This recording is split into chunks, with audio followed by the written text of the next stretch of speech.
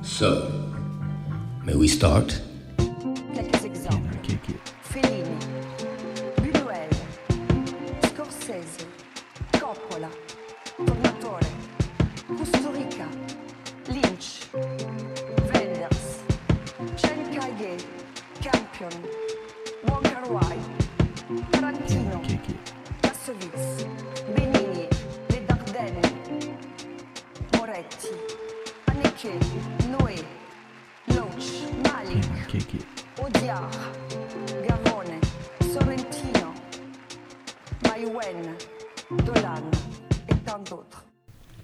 Welcome to Can I Kick It? This is a podcast about film festivals. My name is Jesse Catherine Weber, and I'm joined by... Andy Gramuga. Number one, Henry McHenry staying Cullen Ashley. Emilio Diaz. All right, today we are talking about Leos Carax's new film, Annette, starring Adam Driver as Henry McHenry, as well as Marion Cotillard and Simon Helberg. Yes. Best Director winner at right. this year's Cannes Film Festival. Uh-huh. And to talk about that movie, we are joined by Griffin Newman from the Blank Check podcast. Woo! Hello. I have a question for the group. Mm-hmm. Yes. At what point did each of you realize that the baby is named Annette because of Marionette? Wow, literally just now. Right now. Okay. Literally Okay. you saying that. No, because I was gonna say it took me a little while after I had seen the movie. Mm-hmm. It was not an immediate thing. Sure. That's, Yeah. I mean, look, that's great. Because I knew Marion Cotillard's name is Anne. Yeah. Right. And then I was like, is the name supposed to be a portmanteau? But then where does the et come Right. from? Yeah. And I spent the whole movie trying to solve, is it just that she's little Anne? Yeah. Which I guess is part of it. Maybe it's a double Yeah. Sure. thing. I mean, right, yeah. It didn't strike me as a very unusual name. It's just they call her Baby Annette a bunch. That's it sounds cool. Yeah. I mean, for me, it's I just have known for 8 years that Leos Carax is going to make, or wants to make, and then it was going to make a movie called Annette, so That's it, true. Yes. barely even registers to me as her name. Sure. It's just there's a movie Sure. called Annette. I think I was just trying to actively decipher every element Yeah. of this movie It's- as it's I was There's a lot do to that. unpack. Yeah, certainly. Yeah. Yes. Yeah. Because I'll also say, I really I feel like I knew almost nothing other than what you just said. That I knew he'd been trying to make this for years. It was a musical. Sparks were doing the music. I feel like Adam Driver's been involved from the very beginning. And a number of different actresses went through It was the rounds. Rooney Mara at first, and then it Right. almost happened with Michelle Williams, and then Right. Cotillard. Those are the three we've heard. But it felt like one of those movies that was never gonna get Right, made. yeah. It just felt like this is just too bizarre to exist. All I know is it's a Sparks musical directed by him with a baby. Yeah. Right. And I think I didn't know the baby even until maybe it played at Cannes. But Yeah. I did not know the baby was a puppet. I did not know that until I think I heard that after Cannes. Yeah. I think I heard that it can. The one thing, and I guess, so we're going to get into spoilers right away. The one thing I remember hearing is I feel like at one point, the log line of the movie, and this was maybe when it was Mara, was it's about a stand-up comedian raising his daughter after his opera singer wife has died. So I knew she was Oh, gonna die. interesting. There's, around the time that Marriage Story came out, there was this big New Yorker profile of Adam Yes, Driver. which we've been talking about for a And- long time. and I We was- mentioned it, I think. Yeah, because they talk about the boat, and they talk about this big scene of him filming on a boat, and sort of being upset at a driver being upset that the timing is off, and he was like, "We did it right yesterday. Why can't we do it right today?" And sort of getting frustrated with Carax, and they talk about it in that profile. I was rereading it yesterday, and they talk about that the wife dies, in that scene, and I'm like, Interesting. "That's crazy." Yeah, I mean, part of me feels like would have read that profile, and certainly I feel like every time there was a new announcement about the movie maybe getting funding or a different actress being swapped out, I feel like I read that, but maybe I just absorbed none of it. I also feel like very often with festival darling movies, especially if they are movies that like I am already on board for, I sort of choose to just stand back from all of it, you know? Because I'm just like, if this played at a festival, I like the people involved. I like the 2 words I know about it beyond that. And people liked it. Then I'm not going to read anything. And I'm not going to watch anything. And I'm going to go in as blank as I can. And sometimes I feel like that's very much to my benefit. Like seeing Moonlight knowing nothing was like a religious experience. Yeah. Like I did not know that movie, anything about that movie other than that it was about a gay man. I didn't know it was 3 ages. Every time I cut forward, my mind was fucking blown. You know, like I didn't really know much of anything. I remember seeing Drive that same way. Wow. Which was good. Like I just know like, oh, it's a Ryan Gosling car movie, and people are upset that it's not more of an action movie. Like that's you know. But that it had won Best Director at Cannes. Like, I feel like very often, with a movie like this, I try to stay as pure as I can. And I'm questioning, we'll get deeper into it, but part of me wonders if it was not to the movie's benefit that I had no idea where the movie was going. That, I will say, like, because I watched it in theaters, I think, like, the Sunday that it had, like, come out. Because it was, like, it was playing near me enough that I was like, I'll make the trek out. Like, I really want to see this movie. And the whole time I'm just like, what is going to happen next? Like, you just don't know what the energy is and, like, where it's going to go. And then the second time I watched it again yesterday, and it just plays like gangbusters. It's, like, so entertaining, and you're just, like, on the wavelength the entire time. And I think it's, like, I really think it's incredible. I should watch it a second time, but I do feel like, I mean, you guys talking about places that had spoiled the wife's death. It kind of feels like this movie probably if you're not expecting it to be a two-hander. that's where it's going. Because the whole time she's just like, I'm scared. I think so. I mean, the particularly interesting thing, knowing that she was going to die, and I don't think it was even places spoiling it, it was just like, this is the log line they've been provided, was that when, during the second stand-up scene where he's doing the monologue about the tickling, I was like, oh, is he, like, actually saying something that happened off-screen?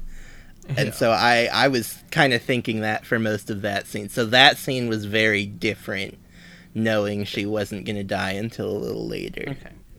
Sure. Yeah. But, So before... Backing we up, should quickly go through Leo's character. Well, first, before we do any of that, there's like a little bit of news that I think we talk about, and I do have a question for Griffin that sort of relates to something he talked about at the top of the episode last time. So I don't know, do we want to do that that first, or do the news first? Let's talk about news real quick first. Okay. So the 2 things that happened both earlier today are, we got the schedule for TIFF, and also like a little more details about how the screenings are going to work. And then we got the lineup and schedule for Currents, which is the last major thing we're getting from New York Film Festival. So, in terms of TIFF, a lot of people are mad because, if you're not in North America, you can't see any of the big films. If you're not in TIFF, you can't see or if you're not in Toronto going to physical screenings, you cannot see, like, the biggest films.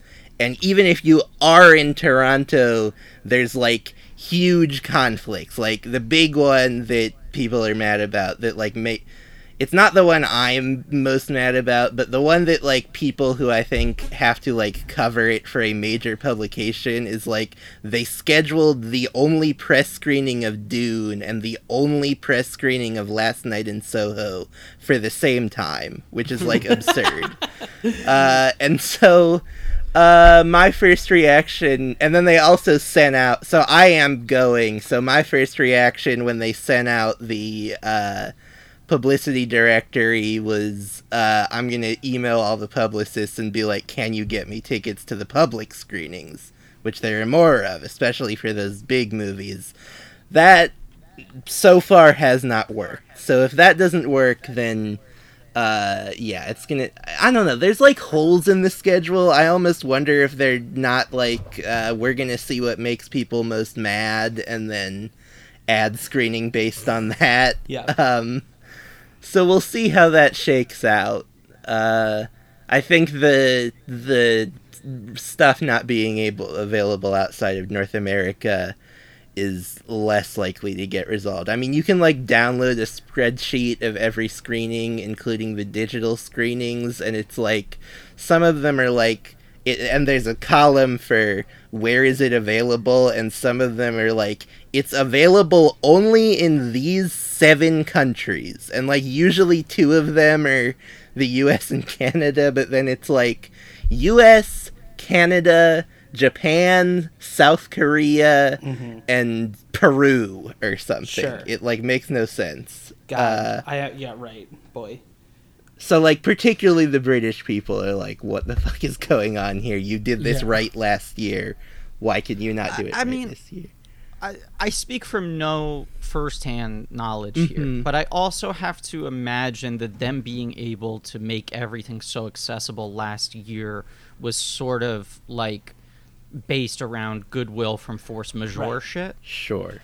You know, that I think a lot of the studios were just kind of like, well, none of us know what to do. Yeah. You know, all these distributors and companies and even financing companies and whatever were sort of, like, at a complete loss. And especially with how it related to Oscar season, just making sure that things got seen and they got hype and that they knew things had to work on a certain schedule and all that sort of shit. And now we're in this weird 1 foot in, 1 foot out world. Yeah.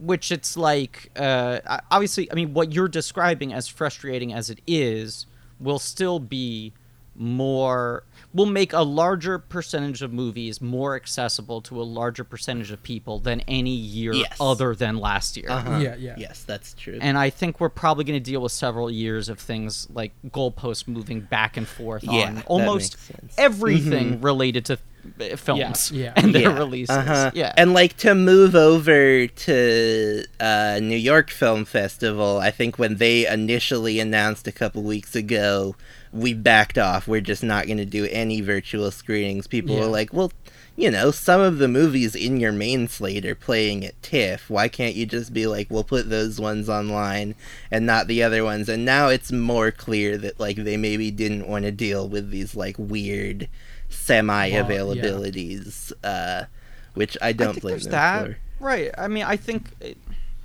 last year, my guess is that they had already accepted things, and then it was about going to those people and asking, can we do virtual screenings? Right? Or are you going to pull your movie? Right. Whereas this year, I imagine it was the opposite to a certain degree, where it's like, do we want to have to program only movies that will be made available virtually, or do we want to be able to program things willy-nilly? And also, 3 or 4 months ago, I think people were far more optimistic about how things would be playing out this fall. Though it is interesting that 3 or 4 months ago was when New York Film Festival was saying we're going to be semi-virtual, and then, like, just recently they were like, never mind, we're all in person. Yeah.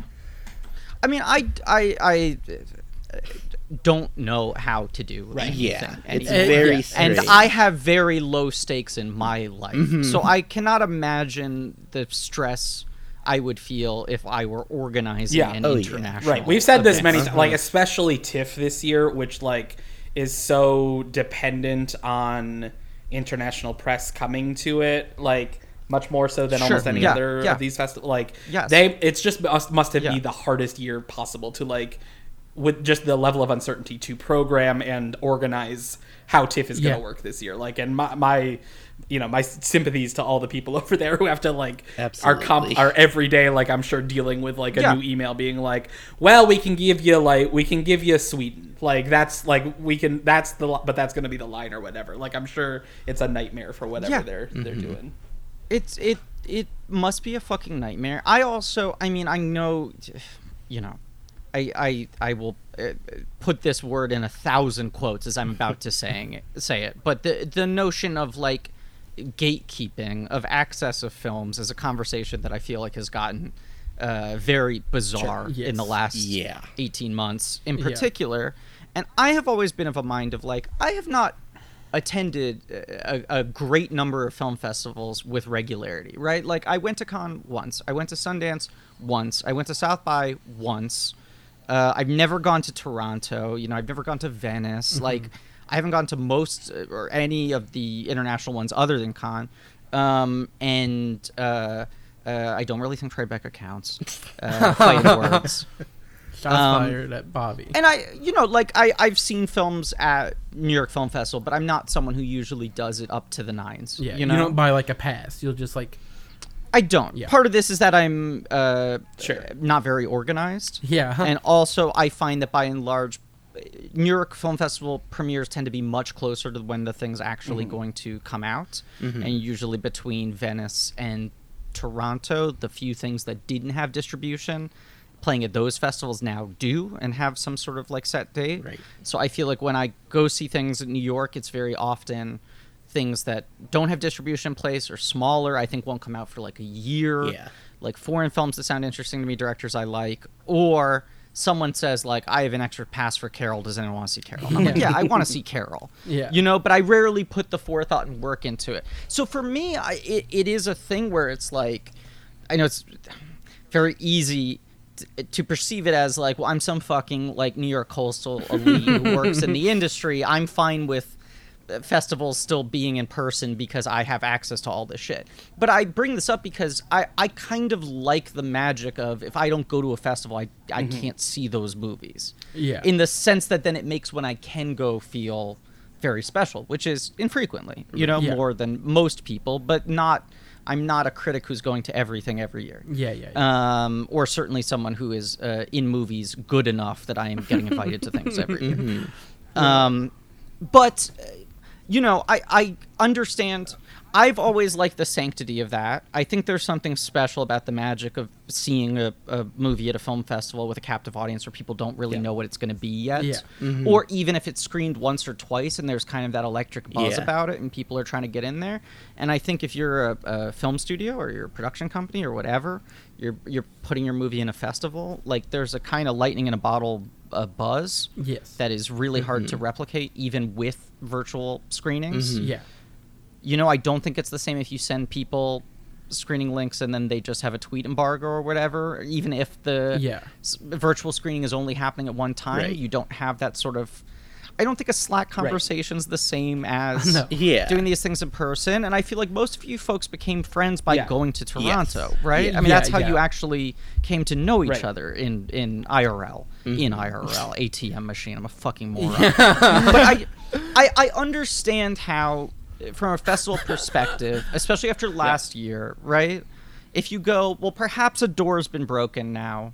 It's never going to be purely an in-person thing. Or if you decide to go purely in person, people are going to raise their eyebrows. That the idea of, oh, Cuomo said that everything's good and everything's reopened. We should do everything to the nines to once again celebrate the sanctity of like being in a movie palace. Which now probably has just left everyone in a totally fucked position. Yeah, and like even last year, I'm trying to like, because I remember the TIFF lineup was pretty slight. Yeah. And the New York lineup it was like robust and it had things that I think a lot of people wanted to see. But even then, like, I feel like the buzz that was created was just like, they're all open to the public. So like anyone who, you know, lives in the contiguous or lives in the United States and has like a US IP address, you can buy tickets and see, you know, Lovers Rock when it comes out and like talk about it on Letterboxd. There's no embargoes there. And that's the same thing with like, you know, a film festival. They aren't going to embargo the audience at all. But you have other things like I feel like people liked things out of New York last year, but I don't remember there being like well, everyone's got to see this. Like, you got to see this movie as soon No. as you can. Like, No, the buzziness I- that is yeah. there for like an Uncut Gems, playing at TIFF or whatever, or like There is a social aspect to film festivals, and I think sometimes it leads to a weird amount of buzz accumulating around a festival movie hype. that perhaps does not deserve it. Yeah. Right. And other times things get lost, but everyone's trying to replicate that magic of when the thing just kind of explodes at the right moment and everyone's talking about it.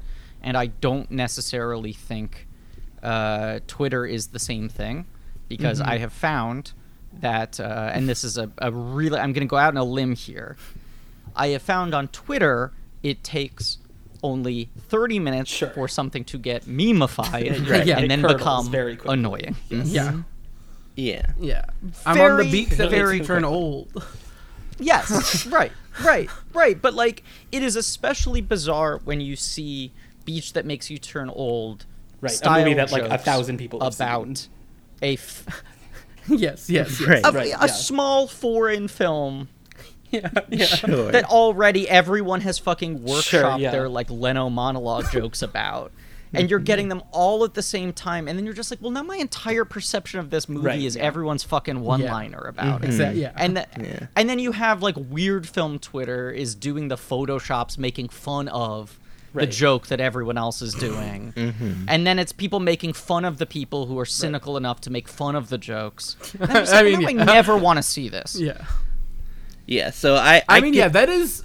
Go ahead. Sorry. Well, I was going to transition us from the Yes, yeah, that's fine. from the broad talk into a little bit about current. So, in terms of the broad discussion, my overall take has just been like, I'm fine with with the virtual festivals and the physical festivals coexisting as long as neither is to the detriment of the other. Like, I think if That you're going to is do both of them, you've the got best way to to do put them it. both Yes. right.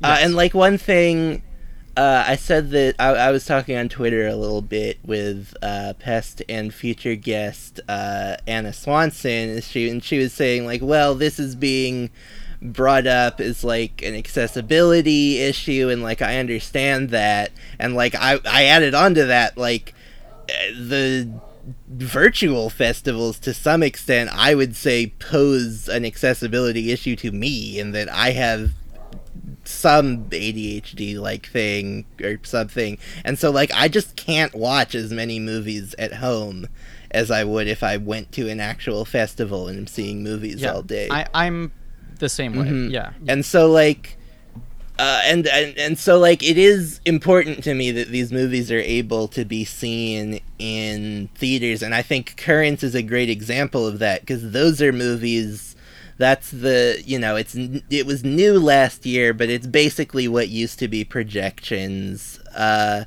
those are movies that like, even in New York, other than the festival, it's like they might get one screening at some theater that you don't really know about.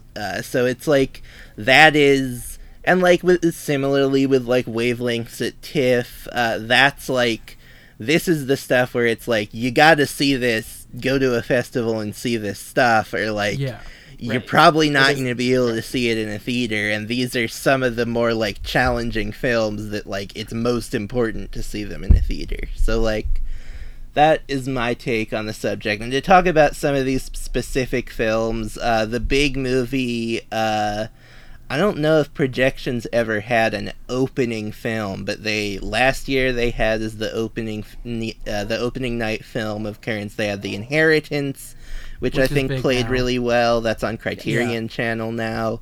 This year they have the Tsugua Diaries, which is co-directed by Maureen Fazendero and Miguel Gomes, which is premiered at Directors Fortnight at Cannes, and is like a pandemic movie about people making a movie during a pandemic, with like, I think they are it sounds like it's kind of in the vein of like the initial framing segment of Arabian Nights. So I'm really excited for that, and that was something that I think, just because Gomes is such a big name, was maybe expected to be in the main slate, but it makes sense that they'd want to kind of have a big thing for that opening night slot to kind of highlight this section. There's a movie that I think was maybe it premiered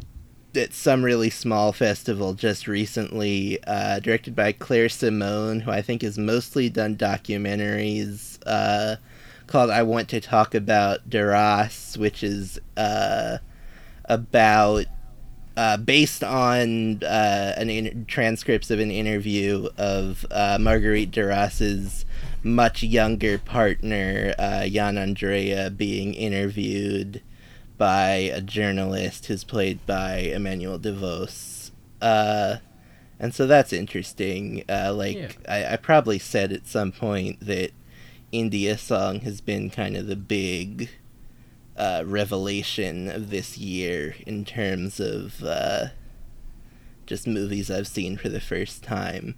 There's a new Ted Fent movie, who I know is someone who his last movie was Classical Period. He's someone who I think a certain subset of people get really excited when he has a new movie. I've not caught any of his previous movies, and I think some of them have been on and off streaming at various points, or took a very long time to get any kind of even digital release. And it's in 16 millimeter. I think some of these current screenings, especially the shorts, are going to be projected on film, which will be cool. There's a movie that I think was in one of the sidebars at Berlin called A River Runs, Turns, Erases, Replaces, which is another pandemic movie by a Chinese documentarian, Shangzhe Zhu. The Dennis Cote movie, which was in Encounters, he's at Berlin. He's probably the other biggest name. Yeah. Some stuff carrying, which is another pandemic movie, and then like some more stuff carrying over from Wavelengths at TIFF, and then 8 programs of shorts, just like last year. Though last year we talked about this when we had Michael Sosinski on. He was saying that it seemed like they had that first program of shorts that, even though it was in this more experimental section, because that's the only place shorts are, seemed a little more mainstream. It doesn't seem like they've done that again, just on like first glance, which is interesting. Like it was billed as like, these are the opening night shorts. And there's not that. I mean, one of the first program is the Matias Pinheiro, Lois Patino short from Cannes, which is like, you know, they're like both narrative filmmakers who make movies that get week-long releases at least. But yeah, so that's current. I'm gonna try and see as much as I can from there. It's more affordable to see those movies as well if you're in New York, especially as a student, or you can get a pass to all of them. So I recommend checking out that section. All right. So you have your question, Andy. I do. I have. We had a big build up to this question. So Griffin, This is the segment Andy's big question. yes, Andy's big question. So Griffin, last time you were on last year, you spoke. We asked you about your festival experience. You spoke a little bit about. I believe there was like one like obscure European festival you like attended as a representative of a film that you were in. The Warsaw International Film Festival. Right. Yes. That's right. Yes. And yes. you spoke a little bit about how like part of the reason that you referenced in this episode why you maybe have not like been a big like festival like vacationer or anything like that is because you were maybe like waiting to be invited to like as talent to go to a film festival again. Like there was a hint of that. I will reframe this more as Sure. I am self-conscious about not wanting to be places where I'm not invited. I see. If that makes Yeah. sense. It's Yeah. less like I'm waiting for them to pay me the respect. Yeah, they need to kiss the ring. Right. Sure. It's more about a sense of insecurity. I feel. see. Okay. Yeah. Well, so yeah. But fair. all Correct. right. Yeah. So that's one side of this. The other side of this is you've talked publicly about your desire and attempts to get cast in the Walt Becker film Clifford. The big Wow. Yep. Which I know is a bit of a what sore spot. And I bombshell. apologize that Yeah. if this is if it's picking at a No. wound, but I'm not No, sure if you no, followed it's the saga of Clifford. I and did closely. Yes, Are you kidding me? And Yes. its initial programming at the Toronto International Wow, Film yeah. Festival. And then it's being pulled from the Toronto International Film And Festival lineup. from the release schedule. Fairly unceremoniously. Right. They Right. pushed back the release. They just removed it from their website. They moved like something else up. It was going to be a gala. They moved something else up to a gala. I think maybe. And I'm just Bergman wondering. Island. Yeah. Right. Yeah. Yeah. Right. they put the Bergman. Very interchangeable. Yes, Yeah. exactly. So I'm just wondering, like, it sounds like you've been following it. I'm wondering if there has been Closely. like an emotional, like, oh, like maybe I would have gone as talent, or like if I had been in the movie, and then like there's so funny. vindication that they pulled it from the fest. Like, I'm not sure if you've had like a reaction to it that you could share with our listeners. I will admit that was not an aspect I was thinking about Sure. until now. I mean, Um, it's, yeah. I apologize if this creates any new trauma for you. No, no, I Gotcha mean, look, to be- podcasting. to be fair, I guess I'm happy now that it's been pulled because I don't have Right. the sense of FOMO Yes. of getting to walk that big red carpet. Right. Yes. With that big red dog. Yeah. I also think, I mean, let me be very clear here. I was auditioning for a large one scene role. Sure. Okay. I don't know if I would have gotten invited to the premiere. Sure, yeah. I'm also now curious. I'm looking at the IMDb cast list for this movie, which goes fairly deep. I don't want to out anybody. Okay. But oh no, never mind. Okay. So I was auditioning for this part. Yes. It was sort of like the whole movie was filming in New York and in the New York area. Yeah. Right. yeah. And I think there are a lot of funny one scene parts. Sure. And It's a Clifford the Big Red Dog movie. Look at that dog! Hot dog vendor. Also, just live action studio comedies don't get Right. made anymore. Sure, yes. So this was like an audition waiting room that was like the 40 funniest people in New York City. I'm not including myself in that. I'm just saying, like, I cannot believe all these people are auditioning for Clifford, right? Right. Yeah. Like, and I just kept on seeing new people walk in. It was just like, oh, right, like, them's the breaks. If you want to have, like, a funny scene in a movie, Yeah. you don't get the part where you pop in Bridesmaids as the flight attendant Right, anymore. sure. Yeah. You have to be the fucking cop yelling at Clifford. Like, this is, like, Yeah. all that's kind of out there, right? Yeah. So I was aware it was like stiff competition. Not everyone was going up for the same part. It was like they have so many parts Right. of so many New Yorkers. It's gonna be the funniest cast. It's like There's- an I Alden do movie. have so many names rolling through my head of like it would be so funny to have seen this person Well, at the look, Clifford. let me say, like, some of the people there were famous, and some of the people were, you know, sort of like just well established within the New York Right. comedy Right, scene. Just sure. people I know are very funny, Yeah. right? Yeah. But everyone was very good, and they were clearly casting a very wide net for a very large number of roles. I was very focused on trying to get this because, as you said, I'm obsessed with my favorite Volker Wahlbecker. Sure. He is one of the filmmakers I would be most curious to watch work because I really cannot fucking figure that guy out. And I lay awake at night wrestling with questions of intent with his work. And I want to see where that deliberation comes into play or doesn't. Yeah. Whether he enters a Zen flow state or whether he is strategic in the content he is putting into his movies. Sure, it's in the But- same way that actors are desperate to work with Terrence Malick or Wes Anderson.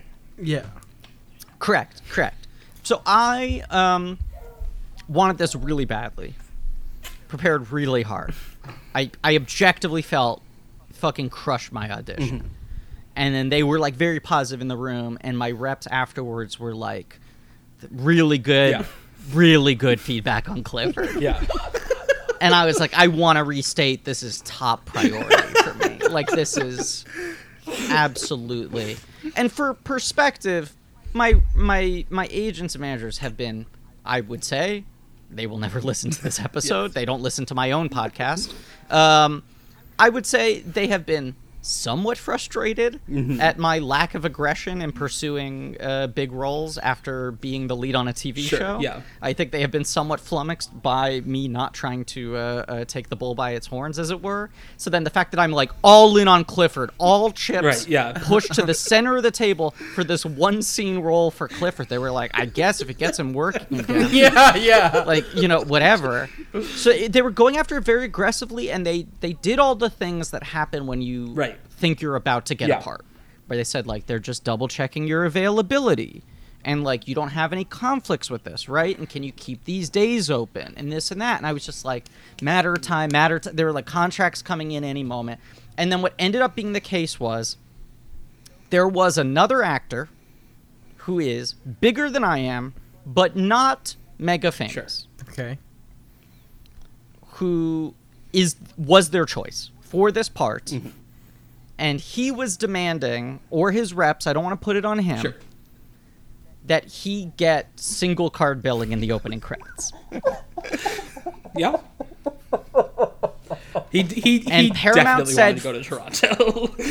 This is why I bring this up. This is why I bring yes. this up. Because Paramount fundamentally said, it's a one-scene role. We have a lot of big actors in that movie. It's a non-starter. That is not happening. Yeah. And his rep said, if he doesn't get single card opening credits, he's not in the movie.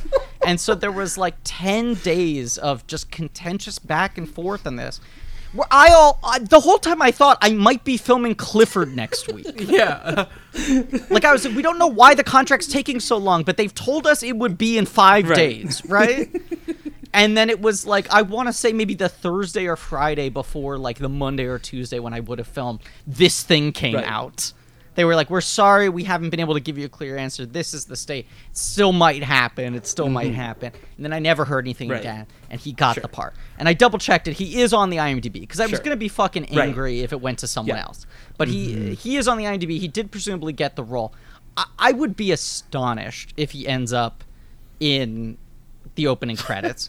But I guess either he flinched or they did. It's one or the other. And it's like, if he had passed, I would have gotten the role, which would have meant it was because they were never going to give that person open credits billing, which means I don't think I ever would have gotten to go to Toronto. Sure. That's my long-winded version of the story. Okay. That having been said, if I had seen him walking the big red carpet, I would have lost my fucking shit. I would have been so... He's got the fake Clifford hands on, walking down the carpet. I'm sure they will have a big... they would have had a big Clifford there for everyone to pose with. Look, these are weird times we're living in, right?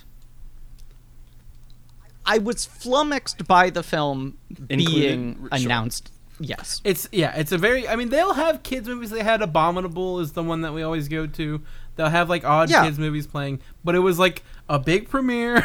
It was having... It was like a gala movie. Yes. It felt like a weird one. It felt like a weird one. I know they this do... year's First Man. Yes. Right. I know, like, fucking, the lesser DreamWorks movies have played at Con and shit. Like, I know. But it did feel odd. It's not... It usually is big studio animated movies. And studios that have, like, long-running relationships where they always send their films there. It was an odd one. It's also odd because Walt Becker is somewhat tasteless. Sure. Not a festival guy, I gotta say. At all. At all. So, like, everything about it was weird to me. And then the weirdest thing for me is that Clifford remains, at least the moment we're recording, the only major studio release to get fully pulled off 2021 because of Delta fears, right? Like, we've had some things rearranging a little bit. I believe just today they announced Venom is also moving to 2022. Did they really? Yeah. But it has a date. It's January. Right, they put it in Morbius's January slot. Which I am is so invested, so pissed off about. And I want Let There both Be these movies to Carnage come and out Morbius. immediately. I mean, whither poor Morbius. Yes. I mean, that thing has Morbius been... was supposed to come out first. Was supposed to come out like last March or something. Okay, I'm seeing this as a might. Sure. Variety ran it, but it has not been confirmed All right. by... I believe the story I saw was IGN, which is... We'll see. Sure. I think I'm looking at the IGN story. They're citing Variety. Okay. It's several high level Okay. sources. We'll see. But then the idea is, yes, it would go to January. Interesting. I mean, Clifford is the only Right. one that has officially done it still, Yeah. and was the first one Yeah. to do it. Well, yeah, they pulled it off, and like we were like a few of us were like on a call with each other, and someone was like, they pulled Clifford, they pushed it to December, and we were like, it's Yeah. playing TIFF, and then we looked at the TIFF website, and it was just not on there. And we were like, what is happening? Yeah.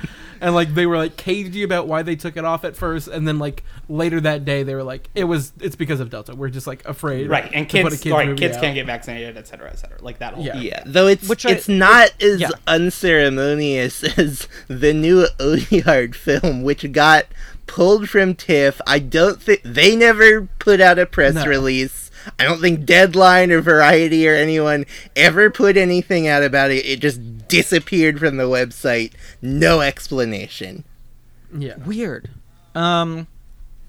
I mean, I'm seeing that Clifford is now fully undated. Did they undate it? Have they pulled Wow. the date? Wow. Yeah, it's fully undated. I mean, what's most fascinating about that to me is I hear that Clifford is getting a gala screening. I go, It's got to be good. I don't.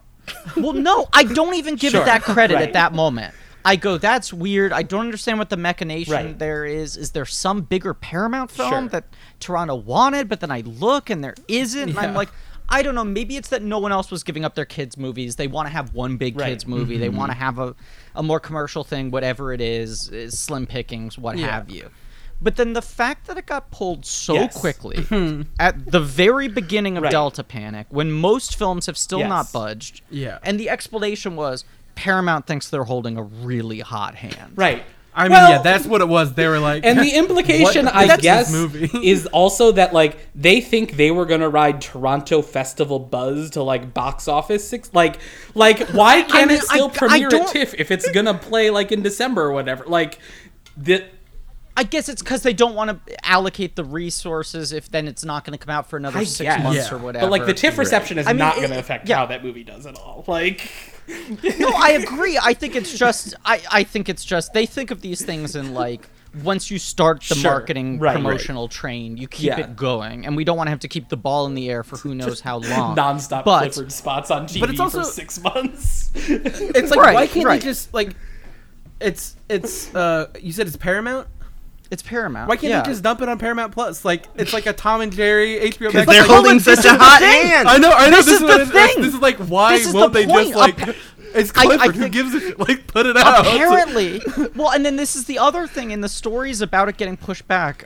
People are gonna be outraged or delighted that we're 40 These minutes. I know, Annette this is- episodes. I was We like, I gave them saw a net the talk up talk. We've earned this. we talked a little. Yeah. That's That's Yeah. why I front loaded the Annette talk at the beginning, because I know when I'm on a podcast we're gonna get into tangents, and I at least want to give people the little bit, understanding, right, the taste. The wife dies. The This baby's is- puppet. Okay, Clifford time. No, but the stories I was reading in why the film was pushed back was partially because the trailer did really fucking well on YouTube. Everyone hated the trailer. Hated it. It was like the dog's not red big enough, enough. He's not red enough. But this is the thing. I don't know if it's just that like they can't tell the difference between ironic views and Yeah, they used to non-ironic see the views. number. The But trailer did but so well. I also think that I think there have been some cases where a trailer gets like hate watched and hate Yeah. spread and dunked on. Right. And then I'm like, well, it's going to be a bomb. And then it is a huge hit. Like fucking Space Jam Sure. 2. Venom, I feel like everyone was dunking on from the Right, the first one, trailer. yeah. And that became America's favorite blockbuster. Yeah, She everyone said loves that piece symbiote of instead of shit movie. symbiote, and then they redubbed it for Right. the movie. It's like, But just as a point of perspective, Sure. right? Let's look at Paw Patrol, which Right. is like, as it stands right now, at least one of the 5 biggest kids brands. Sure. Yeah. You have to think, Yes. right? Clifford has been a little dormant. Right. I know it's a legacy Yeah. thing, but Clifford is not like constantly in Right, the public Clifford consciousness is in the way like that Paw my Patrol is. era. right, since like John Ritter Right. died, right? Like there's like hasn't been Right. Clifford. Right, There's they been made him a Clifford puppy. shit. Right. Right, they did the puppy shit, but even that like has ended. Oh, yeah, ended, long time What, ago. 15 years ago? Yeah. Paw Patrol, they like pushed back a couple times, but did release in theaters and put on Paramount Plus, and it like overperformed relative You know, like in a weekend where 3 big movies all open to less than $3 million, Paw Patrol got into like the teens and is presumably doing really well on Paramount Plus, and that's also Paramount. Yeah, Like, I mean, for some reason, Paramount has whatever analytics they Clifford have, is right? the one. Yeah. They must be looking at it and going like, "There's fucking Sonic potential." Yeah, you might be onto something in that, like, this is, like, a film that, like, the hate watching is so intense, because I will say, this is the only trailer ever that my father has commented on. My father, who is a children's librarian but does not like movies, he said, I saw the Clifford trailer, he's not big enough and he's not read enough. That's the thing. Yeah, I don't know. I mean, the whole thing makes me very curious, and them pulling it is the thing that made me think, is this thing actually good, or does it at least really play, or are Paramount just greatly misreading ironic views? But then you have to step back and ask, is there any difference these days? You know? I just think it would be very obvious for them to just put it on Paramount Plus or do day and date like they did with Paw Patrol, especially since Paramount Plus needs subscribers. And the fact that they're pulling it means that they think this is their bond. Like, that this is like, this has to go to theaters. It makes no sense. This will, yes. Because this was another weird thing was Paramount doesn't have it in Canada. I think, I'm forgetting what the name of the studio is. But so it got pulled from the release schedule, and then there was a question for a moment of like, will it still play at Toronto? Because I think E1 or something like that has it in Canada, and then it was sort of at Paramount's request, they have asked all foreign partners to also hold back the movie. Yeah, I mean, it's just so bizarre. Like, everything around it, there's more and more questions come up as you start to unpack it. Yeah, that having been said, if I were going to Toronto, that would be the number one screening I would want to see. Yeah, Like, I mean, there is no screening I would like to attend more than like film festival, gala premiere, Clifford, to The just see how premium that thing plays. opening night. Walt Becker comes out on stage, waves to the crowd, says, "I'd like to introduce like Kenan Thompson or whatever." Then it's like, we worked really hard making this movie, hope you all enjoy it, and then like walks off the stage. And this guy, who you saw in the opening credits, you'll see his name. He's here. Jack Whitehall on the red carpet with a bone in his mouth. Yeah. I mean, if there is any festival it would succeed at, it would be Toronto, which is the one that is most attended by just like random people in Toronto. Yeah, you'll have like old people and like families go to movies. Like Right. But even so, it would that would be an interesting room. But is to there be. like a kid who's like the target audience for Clifford who's like, hey mom, like buy this $20 ticket so we can see Clifford 2 weeks early at 10? No, I mean, I think the idea is if things were actually back to normal rather than our premature things are going back to normal of festival planning 3 months ago or whatever. I think the idea is people would be like so eager to do the normal thing again. Right. Oh, so it's just let's go see the I almost wonder if like those movies specifically at Toronto are like anyone who is tangentially related to the film who lives in Toronto, you bring your family and you just get in for free. That's a lot of it too. Yeah. Yeah, but also, I mean, they do screenings like that. I think the other thing is here, right? It was scheduled for September 17th. Like, I think it was just, especially if a movie like that's a little better than people assume it's going to be. Right. And you could like send it to a festival and get a bunch of cute pictures of everyone on the fucking carpet, and have a bunch of critics come out and go like, "It's not dog shit." No pun intended. Right, and then it comes out like 3 days later. It makes your job a lot easier as like a marketing department. Yeah, sure. You know? 8 year. I don't think the secret message here is like, was Clifford an Oscar contender? Was Clifford gonna win the audience award? I mean, it's just it wouldn't be the worst audience award winner. And this is absolutely this is a tough year for the audience award, I think. Yeah. But it leaves me very curious about this movie. Yeah, it's just like maybe they're relying on like 10-year-olds showing their parents like, look, IndieWire give it a B-. Yeah. Zach Sharf loved it. Ehrlich didn't hate it. He really usually hates stuff like this. Like, The new Paddington is Clifford. Yeah, boy. All right, Yeah, Clifford is going to be like the opposite of Nice Core. Okay, so I'm sorry, but this is weird. Then we can move on Okay, from yes, Clifford. I was going to say, we should Sure. get to Carax. Entertainment One, Yeah. which is like a big Canadian children's television company Yeah. that does like Peppa Pig and a number of other things. Sure. They made a deal to co-finance the movie. They've done other things like Insidious and whatever, but they made a deal to co-finance the movie in exchange for getting sole distribution rights in Canada, whereas Paramount has it everywhere else. And Entertainment One is now owned by Hasbro. Oh. Wow. So Hasbro Toys Uh-oh. was going to release it in Canada, but that also makes me wonder if that's another factor in the Toronto premiere, is you have like a big billion-dollar company that is now releasing this movie in only one territory. Yeah. Anyway, moving on. Yes. All right. So Leo's Carax. Carax. Yes. Yep. I feel like we can just sort of go down because he's got a small filmography. He takes big gaps. His Yes. first feature is Boy Meets Girl, which plays at International Critics Week at Cannes in 1984, and it gets a lot of buzz. There's a lot of like French New Wave comparisons. This one is one that I've not seen.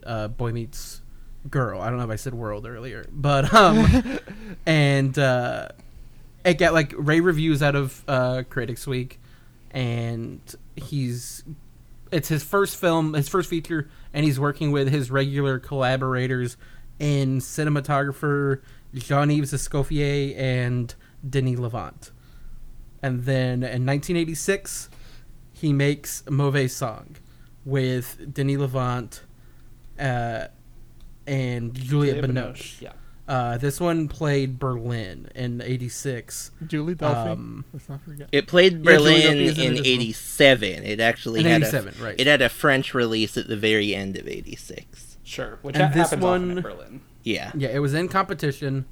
It It won won. the prize that is no longer the Alfred Bauer Prize because Alfred Bauer was a Nazi sympathizer. Jesus Yes. Christ. Is that what the title card before it said? When I watched it on Hoopla, and there was like a card that came up that was like, this film won this prize, and then like Maybe. the actual movie started after that. Probably. Yeah. Maybe, and it won a bunch they of should Césars. still. Maybe they should still have that award, but give it to the movie that most lightly enables fascism. Yeah, or like that you get. This is the worst movie, so we're giving it this Yeah. award attributed to a terrible man. And this one, I think. I mean, I don't know who. I think maybe all of us have seen it, except for you, Griffin. I watched it. I don't really like it. He's like doing the French New Wave thing, and like Lavant is a captivating performer in it. Yeah. But He's I so had young. seen Holy Motors back in like 2019 for the first time, and then I watched Annette in theaters, and then I saw Mauvais Song, and it's like he does look very young. That's a good call. And he's like truly like so small in it. But he's doing like a lot of great things. This is like the famous scene of him running down the street to Modern Love that was used in Francis Ha is like from this. Yeah. And it's like editing and stylism is very much like Godard, and it just all feels very like surface level to me. Like I don't really get a ton out of the relationship between Binoche and Lavant, or Lavant and Delpy even, or Binoche and Delpy at the end even. But he crafts a nice image. Like it looks great. I watched like the most recent sort of Blu-ray release that's like a restoration, and it looks really good. It just is like I've seen Lavant be more captivating and do more things in Holy Motors, and I've seen Carax like make a better movie with Annette. Does anyone else have any thoughts on Mauvais Song? Nah, I can see what you're saying. I just sort of appreciate. It's like I sort of think about it like you mentioned French New Waves, that like on a similar term of like the 400 Blows. Like obviously they're both movies with like iconic running, and it's just like it is surface level, but I sort of appreciate like the youthful, just like aggressive yell out to the. It's a very young man. Yeah, like, it's got so much energy to it, which is as maybe we know, a little off-putting. Colin's an old soul, so he doesn't really yeah. got it. I mean, it's got energy to it, but again, like it's like 2 hours long, and I like feel it. Like I get all the energy in the first half, and I'm like, Yeah. okay, like you're still doing this sort of like hamster wheel, but it's like not engaging. Like movement is happening. I just don't really care about it. Right. And Then Lovers on the Bridge, which he's back Lovers on the Bridge is at next. Cannes, but out of competition, and it's Levant and Binoche again. And that one I've seen, and it's like it's pretty good. I don't love it as much as I love the two most recent ones, but they're both really good in it. Yeah, that's about all that I think about it. It is interesting. I'm a big fan of that movie, and that's sort of his breakthrough to a certain degree. I mean, that was like his first successful movie and got more of an international release and everything. Yeah, and it's interesting that one is out of competition at a point where he hasn't necessarily broken out as much on an international stage, and then the next three movies up to Annette are all in competition at Cannes. Even though Annette was the opening film, it still played in competition where it won Best Director. And then, so you go back to Pola X, which is the one that doesn't still... Maybe it got some kind of U.S. distribution at some point, but at this point it's not available on home media or streaming. Maybe there's I don't even know if there's like an old DVD you can get on eBay that'll play on a US DVD player. And that's the one that's kind of associated like with the New French Extremity, like Denis, who emerges around the same time. Dumont, who we talked about a few weeks ago. That it's like that kind of thing, and I think it's just like too much for most people is the impression I get. And it's his one French movie, I guess, that Levant isn't in, because then Levant is back for Holy Motors, which... Well, the thing about Pola X is he works with Yekaterina Golubeva, who, I don't know if they met on the film, but they were longtime partners, and had a child together. And... So then, he sort of takes a long break between Pola X and 99, does like music videos and shorts, he segment. Does the Mayor in Tokyo, right? Yeah, he does a segment in the film Tokyo. With Levant again, which is sort of like a dry run for Holy Motors. Yes, it's the character. I think the character is just like... It's. And he said that, like, I guess the plan was to take that character and to do a movie with him, just like in different locations, and that is like the start of that movie became the segment that is in Holy Motors as that character. But yes, so then he makes Holy Motors, his first features, since Pola X, with Levant again. And I was reading an interview with where he's like talking about Levant. He's like, he's like, great. We aren't really friends at all. Like, if we aren't making a movie, we don't talk to each other, and it's like really an interesting relationship there. Sure. They're like, but Holy Motors is like they're like his the Mythbusters guys. Yes. They don't talk when they're not. They aren't real friends. They just that's funny. But then if we're talking biography and Golubeva, she passes away. Maybe even while he's in some stage of working on Holy Motors, because she passes away in August of 2011. I would imagine there's maybe more information about this on the internet if you there is read not French, much. but on Wikipedia there really just isn't says much. the cause of her death remains unknown. Yes, and if you dig into it, I mean, people don't know when they were together. Like, their relationship was very private, and her death was private as well. and I think people don't even really know how closely the news of her death becoming public was in relation to when it happened. Yeah. I mean, Holy Motors I don't know, always felt to me like a reaction movie to that in some ways, especially the opening of it. But Yes. I don't know the timeline of exactly when those two things happened and when he was gestating the project and all of that. Yeah. Right. And Holy Motors is in competition at Cannes again in 2012, which is the Amour year. It's the Nanny Moretti hates Holy Motors year, so it can't Yes, win yes. an award. Right, because it was kind of like it was very like splashily received for the most part. Oh right? yeah, yeah, everyone it was was like excited this for is him to like be the back. big front runner. Everyone loves Right. this movie, It's like- and then Nanny Moretti goes, And like Levant, we talked about Beau Travail and like his sort of career. Like he's in these Carax movies, he's in Beau Travail, and like he's not in a ton else really. Mr. Lonely, Yes, Right. yes, the And, Harmony like, Korine giving movie him where he's post- playing Jackson. very bizarre performance. I I would I say gotta see that. post Holy Motors, he's done more like it He seems did like the Alverson movie. it seems like his project post Holy Motors. A lot of it has been like this is an interesting up and coming filmmaker, and I'll take a small role in their film to kind of push it up. Like he was in that movie Night of Kings that played Yes. Toronto and Oh, New sure. York last year. I saw that movie. And he's in Rick Alverson's The Mountain, Yeah, and like a really insane scene. yeah. But Holy Motors really is like this showcase for Levant, and Yeah. like it's pretty hard to argue with his performance. I think like I watched it. I said I watched it in 2019 for the first time and like really loved it. And this rewatch, I was a little softer on it, but not in that like I didn't like it. I just sort of it was a movie that I like thought about like a lot already, and I don't know if like a rewatch helped the movie because I was That's like, yeah, it's interesting. sort of just this thing. Like, I do think he's great. I mean, my favorite scene, which like probably leads to why I love Annette so much, is the Kylie Minogue scene where she's singing.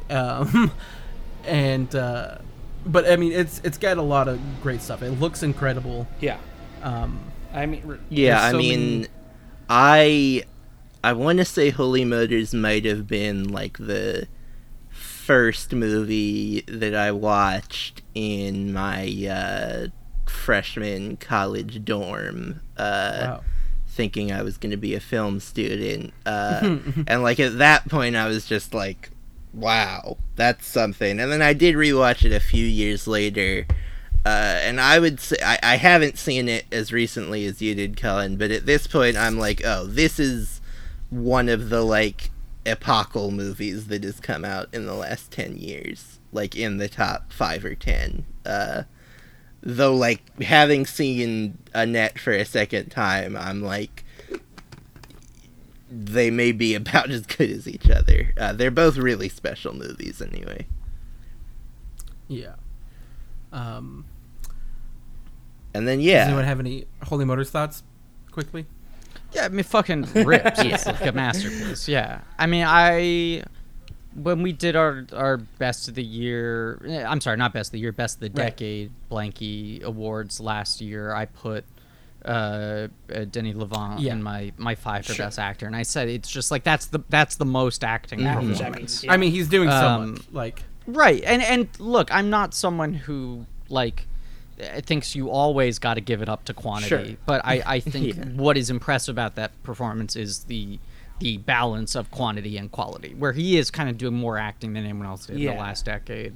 But there's a specificity and integrity to every different little piece of what he has to do. It's incredible. That movie rules. And it's obvious normie pick, but that the accordion scene, it's so good. it's just like so fucking joyous. It's and crazy, transcendent. yeah. I mean, it was like when Annette opened with a heightening of Oh that. my god, the opening. I went like, oh, this is gonna be my favorite movie Yeah, of all time. yeah. Which is I as we now tiptoe back into Annette conversation, like this is very much a still processing oh yeah, yeah. episode for me. Because I like it, but I definitely thought I was going to adore Right. it. Mm-hmm. And when it started, I felt like it was well Yeah. on its way. Yes. And I'm still trying to wrap my head around it in some ways. I've been trying to give a little space to like absorb and read other people writing on it and such before I go back and watch it a second time. But that opening is fucking unbelievable. I think it's the best scene so of the good. year. It's like Yeah, I'm inclined to agree. Yeah. right now, like I mean, it's a very odd competition, but in my mind, like the other Yeah, scene weird that I think year. about Yeah. is the gorilla scene in Bad Trip. But I was gonna say the other one is Bernal and Creeps' last scene in Old. Is the like? I mean, yeah, closest. that's That's a good also call. and Yeah. yeah, I did just get chills when you said I that. would go Abbey Lee in the cave. Oh. But also, I mean, any best scene of the year conversation is irrelevant in a year where a Jackass movie is coming out. I know, yes. Because you know that is going to fill And in the top trailer, 10. they put salmon and honey on a guy and let a bear in the room. Right. But Jackass is what if movies are only the best scene? yeah. It's kind of So like Holy it's- Motors. Like Holy Motors is like Jackass yes, for film yes, comment. Colin, yes, they're very similar. They're very similar. Yes, no, the opening is just incredible. Yes. Sorry, what were My you saying? shout out for best scene of the year is Pasentier Faye from In the Heights, which I think is tremendous. But also speaking about Levant in Holy Motors, I think like the thing that I think is very special about the scene is like, yes, it is most acting, but like it also gives you so much of his transitions between like the personas he's playing.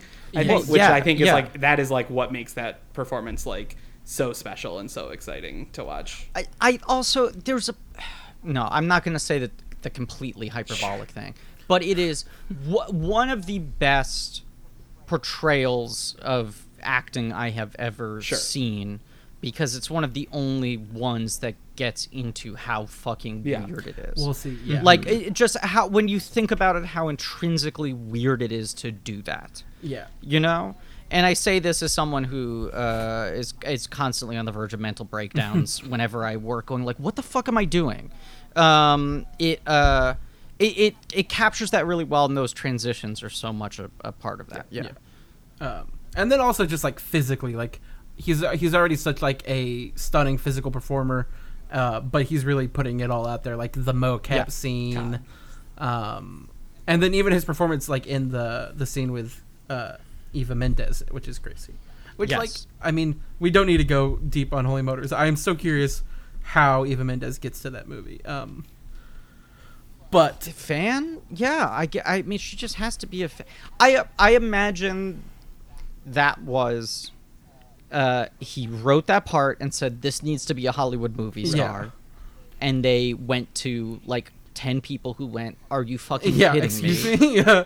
Right, and she was like the most famous person who had actually seen his movies. That's my guess. You have to imagine if she's married to fucking Ryan Gosling. Yeah, he's like That she's like watched early Leo he's like, you don't Carax like movies. jazz, but it's Leo's Carax. Right, exactly. Yeah. But yes, Annette, the opening scene. My take is that it's the best opening scene. That's like the most electrifying thing in a movie since Inherent Vice, I think. Where like the title drop with Vitamin C in Inherent Vice, I remember being in the theater and like almost crying because I was like, this is like a movie made for me. And then the same thing happened with Annette, where it's like it starts with like the red sort of like you know, what do you call it, like waveform popping up as they're talking, and they're like cross-cutting and dissolving between all this stuff, and then the number starts, and then they start walking out, and they're just like literally like, here's everything that's gonna happen in the movie. We're telling you like all this stuff. They bring Helberg in, they bring Cotillard and Driver in, and they just keep walking, and then like Driver like grabs his wig and like puts it on, and Cotillard has her wig It's in. like an evolution of all the Holy Motors stuff. Yeah. Like it doesn't feel like a retread. It feels like he's figured out a way to like even plus it up a little bit and use that as a springboard for the entire film, rather than things buried deep inside of it. Yeah. I love that as a framing device. I feel like I frequently bemoan, maybe not on my podcast, but at least in my personal life, the lack of sort of the lack of sort of heightened reality and theatrical devices and stylization in movies, even in art house movies, you know, that I feel like films increasingly globally have become far too literal for my taste. Yeah. And when they are stylized, they are not stylized in this way. And I find something very... there's sort of like an ecstatic joy that can come from when you're pulling elements from opera and from theater and from illustration and from what have you. That I'm a very big Sparks fan. Okay. Yeah. You know, I had mixed opinions about the documentary. Okay. I wouldn't say it cooled me on them, but like when this movie got announced however many years ago, I was like, what the fuck? Yeah. How is that happening? Because certainly at that point in time, they were not actively in the discourse. Like now it's coming out at a time where Sparks are the hottest band ever. right. The sort of like the road's been paved. And I obviously think Edgar Wright probably would not have made that documentary if Annette were not getting made. I think he very much made it because he knew this was a moment to sort of re-explore these guys and whatever. And I'm not like a completist with their work, but like a very big fan of their 70s output. So I guess only 25% of the only million 15 records. Of their 30 albums. Right. But fan of theirs for a while. I knew that they had tried to do that Tim Burton movie, the Psychic Girl, which felt like, oh man, that's one of the great unmade movies. What if they had gotten to make something? What if Burton had done something like that at the peak of his power or whatever? I didn't know about the Jacques Tati movie.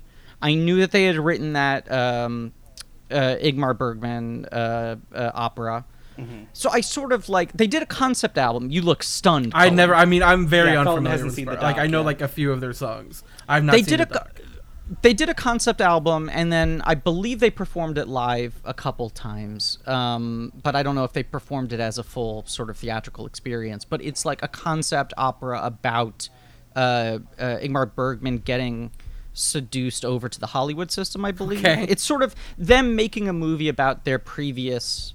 making an opera about their previous attempts to make a movie.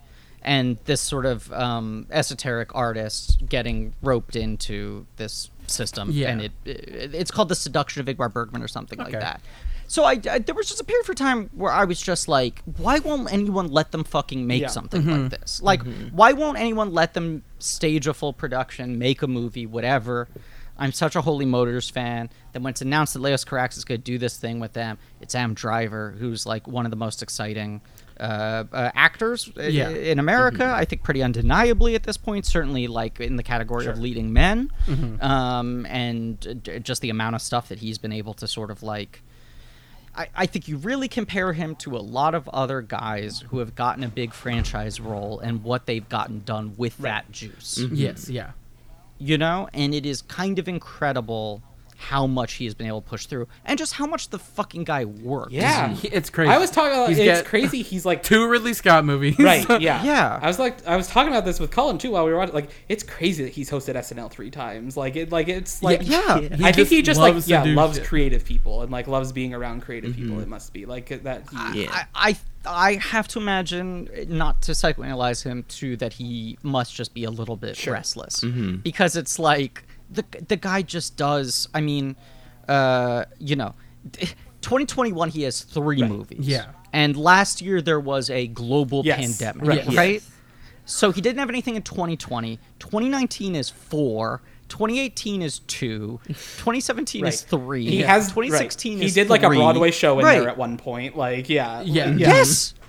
Right. Like in 2019, he was like in that year with with Kerry the 4 Russell. movies, Yeah. Right. And as you said, he hosts SNL 3 times, but also like he's gotten 2 Oscar nominations in that time, which means he had to do 2 fucking like wine and cheese party Exactly. tours. Right. Like, So many of press these movies things. do play He's festivals. released- He's like always at the festival. Right. Like, even though he hates Right. it. He had Right, to- like he He had to star in 3 Star Wars Right. movies, Yeah. all of which he had to do global press tours for. Like, I don't understand what time turner this man has that allows him to do this much work. It is- but the consistency of quality is pretty stunning. Because like he's in, like Girls starts 2012, And I think like pre that he's in like J. Edgar. That same year he's in Lincoln, and he's like got these bit parts. I was like, oh, that's the guy from Girls, and then it is just right.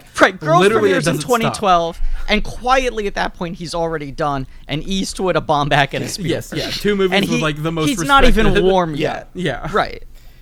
And then and everyone's always like, oh, he's the it's great one on Girls. Like he like immediately and immediately was the guy. Yeah, because he's so fucking weird looking. He's like this ape man who only becomes more apish, and I think like what Annette like keys into is how much he looks like a monkey. I mean, that's something he has in common with Levant, which is might be right. Yeah. He's so everything about him is so weird. Like I kept on having the thought watching, because there's obviously a thing where like people tend to get more and more hot the more famous they get, right? Him, it's like insane. They understand their look. They understand how they play on camera. They groom themselves better. They have an entire support staff. Right, you know? And it's just like... Right, his hair has stayed long for a very long period of time now, because now we even forget that he has, like... satellite dish ears, right? Yeah. Like it's a similar thing with early Ben Stiller, where you're like his first like. Well, sure, yes, which that has to be delivered for that, right? Yes. But like Ben Stiller, you're like the first like 10 years of Ben Stiller acting when he's like not that famous. You're like fucking ears, man. Yeah. And then by the time he's a star, he's figured out exactly what length to grow. Where the sides of his hair are always longer than the top, so the ears are sort of like buttressed and whatever. Driver is one of those guys who simultaneously has gotten so much hotter and so much weirder looking. Yeah. Like watching this, I was thinking about the fact that like everyone fucking memed how odd his proportions were when he's shirtless with the high-waisted pants. The beefcake shot in that was just his nipples, like and like it was very weird. Yes. And it's like he's worked with like fucking sculptors now to figure out how to build his body so the proportions are more evened out now. But still, you're just like, the size of this man is so big. Odd.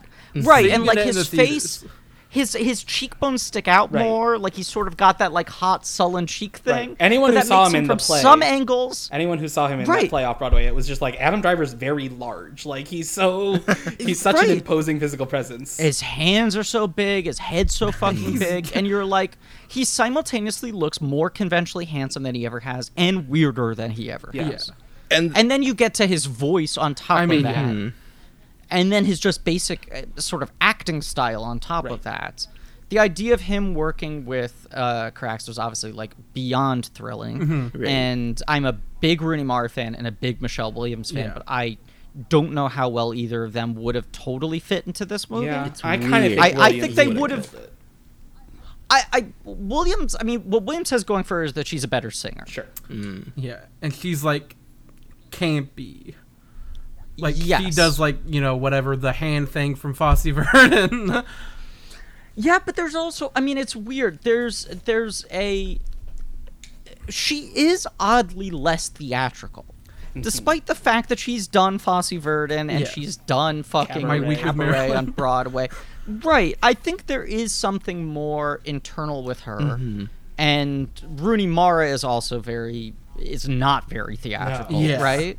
That is a fascinating movie. That is right. weird. Yeah. I think Cotillard, much like Cotillard, I would say Cotillard, it's Cotillard, but I like saying Cuckoo Cotillard. Yeah. Her and Driver both have that thing where they're able to have a foot in each world. Yeah. You know? Sure. Where they're able to be very esoteric movie stars and can go between genres and budget scales and all that sort of stuff. I guess this is, I mean, once again, it is purely a matter of my expectations and perception going into the movie and not, well, we could get into how much of a strike it is on the movie itself. Yeah. See, when I did, whether I had read that she died at some point or had forgotten it or never knew, I was expecting this movie to be more of a two-hand. 100%. And that was even removing the fact that she dies halfway through, it is so much more skewed towards him. She has like two things, I feel like, and then like watching it the second time, knowing that it is just Driver's movie, I think is able to like recontextualize everything and make everything else like make you know, I'm not thinking of like when's Cotillard going to get more, like how much are we going to get of her as the ghost. It's like, no, this is like almost a purely supporting performance. Yes. And it is like incredibly strong in that Yes, regard. and the stuff that she does get pops more the second time, Yeah. knowing you're not like I think both me and Cullen, the thing that really popped to us about her is there's the scene where Yes, yeah. it's her and the baby, and she's just like going around the house and outside, just like singing nonsense. Yeah, Right. I mean, that I love her. really. That feels I'll like take- a yeah. key to the movie almost. It's called The Girl from the I'll Middle take of any Nowhere. Cotillard I can get. Yeah. But I also think it is it's not a strike against her, but it's a reality of like because the Ape of God sequences do not need to actually be conventionally Right. funny. Mm-hmm. Driver gets to do his own stand-up, whereas The she opera. needs to be an opera level singer, which means most of her dubbed. singing isn't Right, done yeah. by her. Yes, Right. yeah. And I really like I like both of their singing. I mean, I feel like everyone was sort of framing this as like, well, and you can tell they're clearly not professional No, singers. yeah, I love but it. I think even more than I think the demands of this movie are different, and I think both of them have nice voices and are very expressive and know how to use them strategically. Yeah. I wish there was more of her singing because I think she does really come across well in those moments. But I mean, it was a bizarre thing of just like before seeing this movie going, how in the world did Simon Helberg get above the title? He's Like, how is so that good. possible? Right. He is.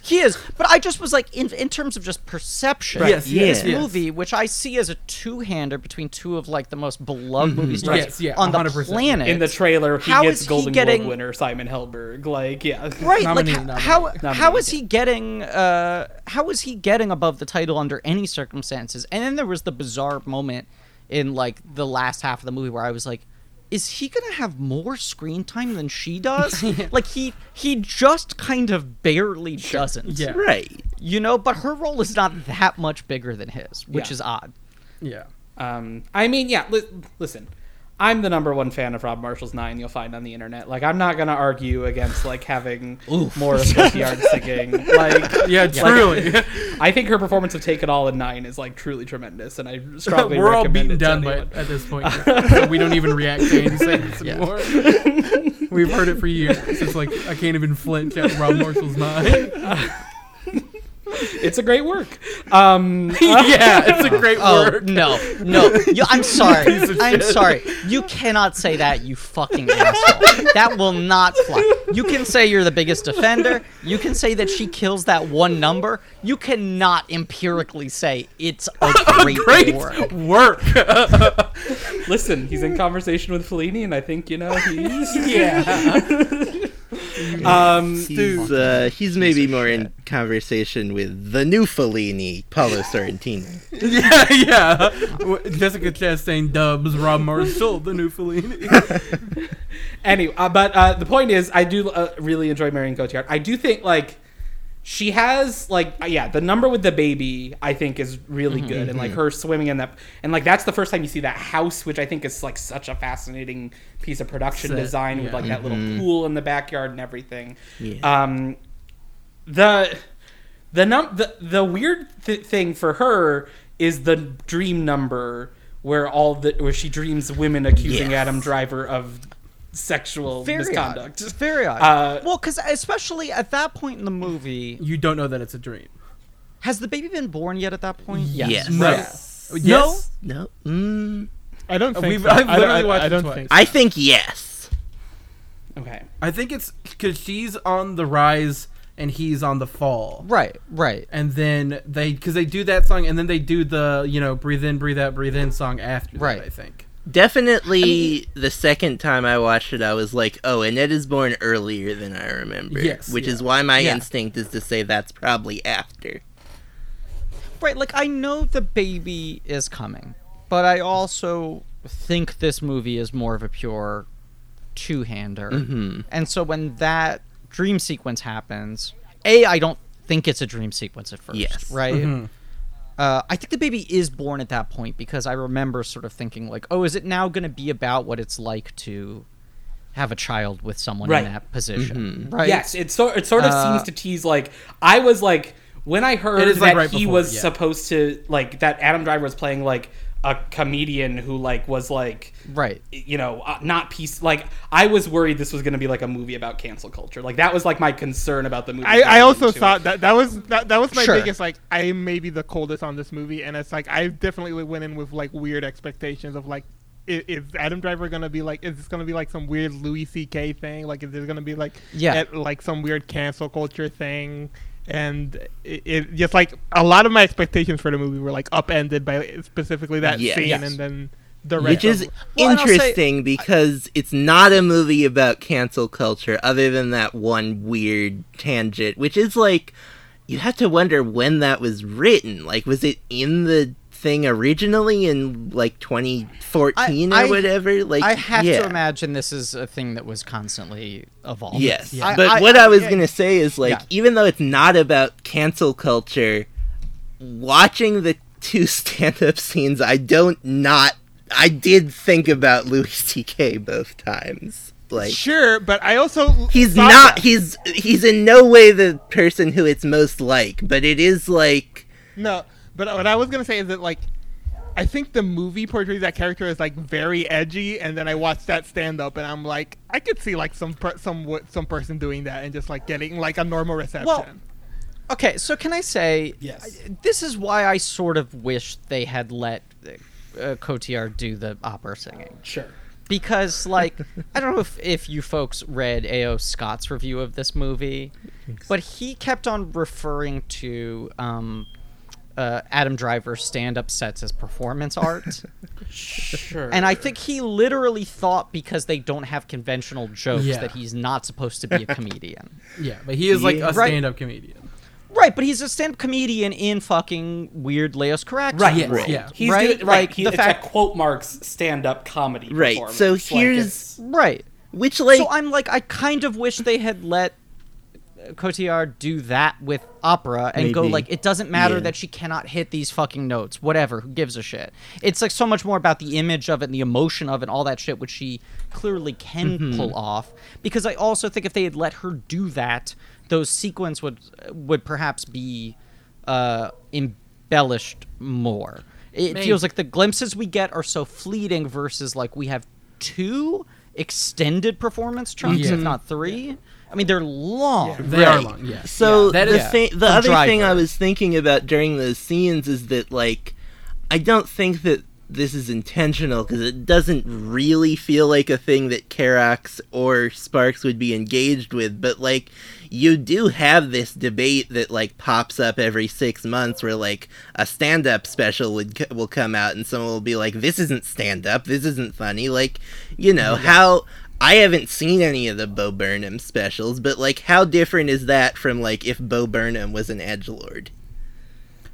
Well, Yeah. and no, and what I kind of like about the idea. stand-up sequences, they feel like almost pointedly, what would stand-up be if you removed all of the jokes? Like Sure. it was literally aesthetics just of this stand-up, person's Yeah. right, but also like.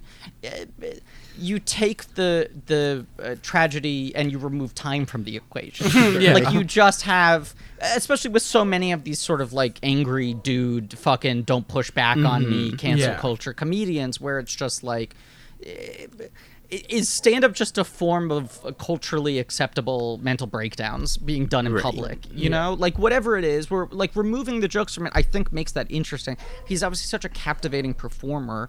I saw someone saying like, I don't believe that he would be this successful if This that's is- what his act is. And the argument is, of course it would. We're all like entranced watching Right, this. yeah. This is my question, If you're only though. judging it by the metric of A, it doesn't exist in a real world, Right. right? But B, if you're only judging it by the Yes. metric of how many good one-liners does he have, of course this is a failure. yeah. But the proof is in the pudding, where I haven't heard anyone go, "Oh, those scenes are so boring." I mean, No, right. the thing, Well, like I was gonna say, like even though that was like my weird like hang up of like my weird expectations, I think those are the 2 best scenes in the movie. Like I especially the second one when it sort of like The second when, one, when that it when it song, does yeah. the like Brechtian break of like, oh wait, was the Yeah. song part of his act? Like why is he like Yes. That's like the most exciting moment in the movie for me because it's just like firing on all cylinders. Yeah, the I'm so curious of like, saying like, is this what his act is like? Because it's like very like, annoying to probably think about it this way of like, are these shows successive? Like, did he do this show that we see first, and then like the stuff in the movie that happens, and then his next show is the one where he goes, the audience. The what's turns your against him. problem number? Yeah. And like in my head, I'm like, if that is true, then like, where does he start? And like, has it always been this, or has it got to this? And like, they're at their breaking point with it. But like, Sure. The sort of joke of the second one is him like this long detailed thing of how he killed his wife and like how he was like tickling her until she died, Yeah, and the audience hates it, and they don't respond to it. But like his first one is him like hobbling around with this weird limp, like complaining about the smoke that's part of the show, Right. and like he's dressed very, like a like- boxer. Like, I mean, he's got shorts on, and then like the one I mean, that's the joke scene. he does is like a Tom Lehrer bit that they just like lifted. Well, yeah, where he's like the Catholics hate the Muslims and like singing the song. Well, and there's this weird balance. I mean, look, I think this is all stuff that Carax is like playing with consciously. Yeah. But comedy in particular, right, is Right. so subjective, Yes, and more so than I would argue any other form of performance. It is like the one that is maybe hardest for actors to fake, right? Like stand-up acts in movies always feel like an actor playing a comedian. I think there is a very, very limited number of actors who have successfully been able to replicate the actual energy of stand-up. And I think a big part of that, mind you, is not even on them. It is not the same if you have a controlled audience, Right, yeah. right? Yeah. It's not. It's just it's fundamentally not the same, and the energy is going to be different. And even something like Funny People, which went out of its way to like put them up in real shows right. and And do all hire this real, work, yeah. right? It's like but they still know they're seeing Jonah Hill at a club and they're filming Yeah, it for a yeah. movie, Right. Like And I remember, all how of much that of a problem that gets was for fucked with. Fosse when he made Lenny, like all that stuff. Like, yeah. Right. Which like I think Hoffman's performance in that movie is great, but I also don't think what he's doing necessarily resembles stand-up in a pure sense. I think it very much feels like he is doing an impression of a stand-up comedian, which I don't say reductively, Right, yeah, you know? But I think he's playing with the artifice of having a fictional character do stand-up in a movie for fictional ends. Yeah. Which is... This is a way to reveal this character's psyche. Right. So what if he's just sort of telling you all the stuff he's struggling with and he's not really doing anything conventionally funny? Right. And you're also sort of dissecting all the weirdness of how stand-up operates. Because, Yeah, I mean, Right, it and is like we've gotten this far into talking about the stand-up comedy without talking about how bizarre it is that the two people Adam Driver thinks are Chris Rock and Bill Burr, which is like, I guess that means that the way he prepared for this was to ask them what it's like to do stand-up. I imagine he worked with both of them. That is my guess. but he's not That like is them, truly really. my guess. Like, No. No, but here's what I think. I do think more than anything, the thing that impressed me about him is he gets so right the like pacing around the stage, the physicality, the breathing, mic, the like yeah, shit with the right, yeah. microphone. That shit is like so spot throwing on. the chord, yeah. That's stuff that I think actors doing stand-up never, ever get right. And if they do, it feels too studied. And that stuff is like, A, comedians being in their head, processing the show in real time, strategizing about what to do next. And B, comedians finding ways to throw themselves off the hump to keep the thing fresh for them after they've done this same show 8,000 times. Which is obviously part of the tension of watching his performances in this, where it's like, is he coughing because there's actually too much smoke? Or is that Or just- does yeah. he do this every time as a Right. bit? He's And like, they're turn right. up the I love smoke this so I part, can do a yeah. coughing bit. Right. Like, yeah. Right. Is the tickle bit him losing the thread for 5 seconds and revealing something he shouldn't? Or is that something he's been working out for months? Like, Yeah, exactly, all yeah. of that stuff, that weird tension, not being able to read him looking for more material, like what else?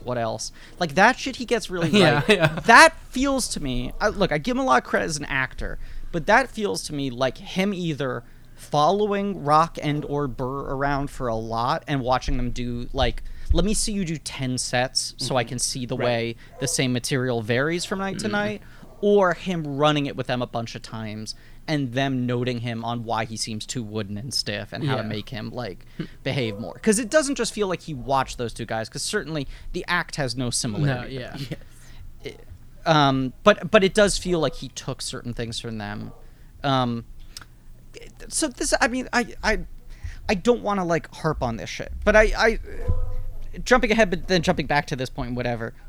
I had this evolution of like, I think this movie's about a couple. I know a baby comes into it in some way, but I'm expecting, not for better or worse, but just my expectance based on almost nothing, is that this movie's going to be chronicling these two people and their relationship. Yes, yeah. And then it's so much more skewed towards him. The baby comes into the picture.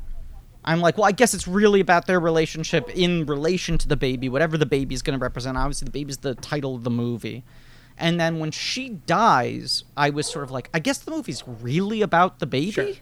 Like, maybe this first hour was sort of a prologue to the baby, you know? And this is now really what it's about. And I would say it was not until the Hellberg scene that I realized, like, oh, this movie's just about him. Yeah.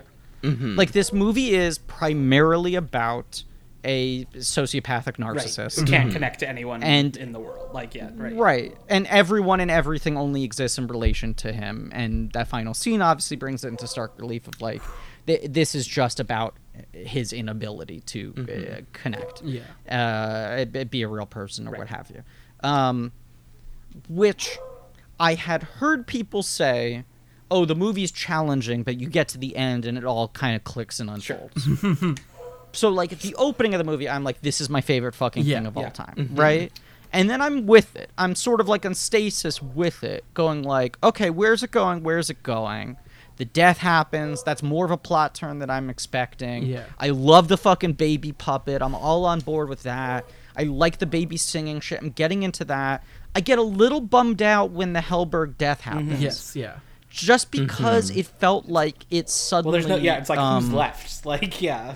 Yes, yeah. A, there's who's left, and B, there was a certain degree to which I was... Although I probably was looking for some ending that brought some thesis to the forefront. Yeah. I was enjoying how largely formless the movie was, and how sort of wide-ranging it was, and its weird pockets it would go into, and all this shit. Where then, like, the moment he kills Hellberg, I'm like, the movie's about him being a fucking monster. Sure. Yeah. Right? Like, that is singularly what the movie's about. It has these other things, but that really ultimately comes down to the main concern of this film, which to me then felt a little more limiting. And from that moment on, that remains what the movie is about, right? Like, from the moment he kills Hellberg, then it's like the final concert, her saying "Daddy and kills people," him in court, hyperbole, excuse me, right? All hyperbole, which is the funniest thing I've ever seen in the movie. Is the hyperbole? I loved it. But, like, I think that final scene's incredible. Yes, yeah, but I don't ding it at all. I need to see this movie a second time. I still like it more than most movies. Yeah. But I'm judging this versus my abstract impression in my head, both from just hearing this movie was going to exist, the praise and the complaints. This is also one of those movies where when I would hear people complain about it on Twitter, I'd be like, I'm not going to care about it. Yes, that sounds good. Actually. Like, sometimes I hear complaints and I'm just like, no, it sounds like you're stupid and I'm smart and I'm going to like this. And I'm going to be right, like, you're going to be wrong. You don't get this movie that I haven't seen. Like, Absolutely. Not a charismatic thing to admit, but I certainly feel that a lot, especially with films that are like weird and stylized and tonally all over the place. When people criticize things like that, I'm like, you got a pee-pee brain. I got a big strong brain. Daddy knows best. It's like criticisms of old. I'm like, okay, have fun sucking farts. Yeah, exactly. I knew that before I had seen it, you know? My expectation, like, just on that sort of idea of, like, going into this movie, I also thought it was a two-hander. I did not know how much of it was going to be about a baby, because we did this episode of the podcast where we watched a bunch of trailers for movies that had played or were going to play festivals, and it was like basically the first time I had seen the trailer, and there's that shot of him like on the sort of like patio of the house, and he's got a net like on his forearm, and I was like, what did they do? Like, how did they get like what sort of like Right, because you don't see the puppet Yeah. clearly in the trailer, right? I had only seen, I guess, maybe the teaser trailer. I was don't know shocked if that by was the puppet. only I the was like, trailer. oh. I mean, Yeah, there's right. certainly So no then- way you could market this movie with the puppet front and center. Like, I don't think. Yeah, and Sure. then the puppet comes out. You like see it briefly when it's being born, and I'm like, they're not going to do it with a baby because they're like singing. It's probably demanding. I'm like, this is just going to be like the weird American Sniper scene. Like, there's just this weird baby that you see. Right, But when then, does she become a real kid? Yeah, Right. when you see the puppet just walking around, I'm like, oh, this is the puppet baby. Like, this is Right, and at this point in the movie, I go, you're playing with house money. You can do no wrong. Like, this is what I want. Like, it is, in my stupid Griffin brain.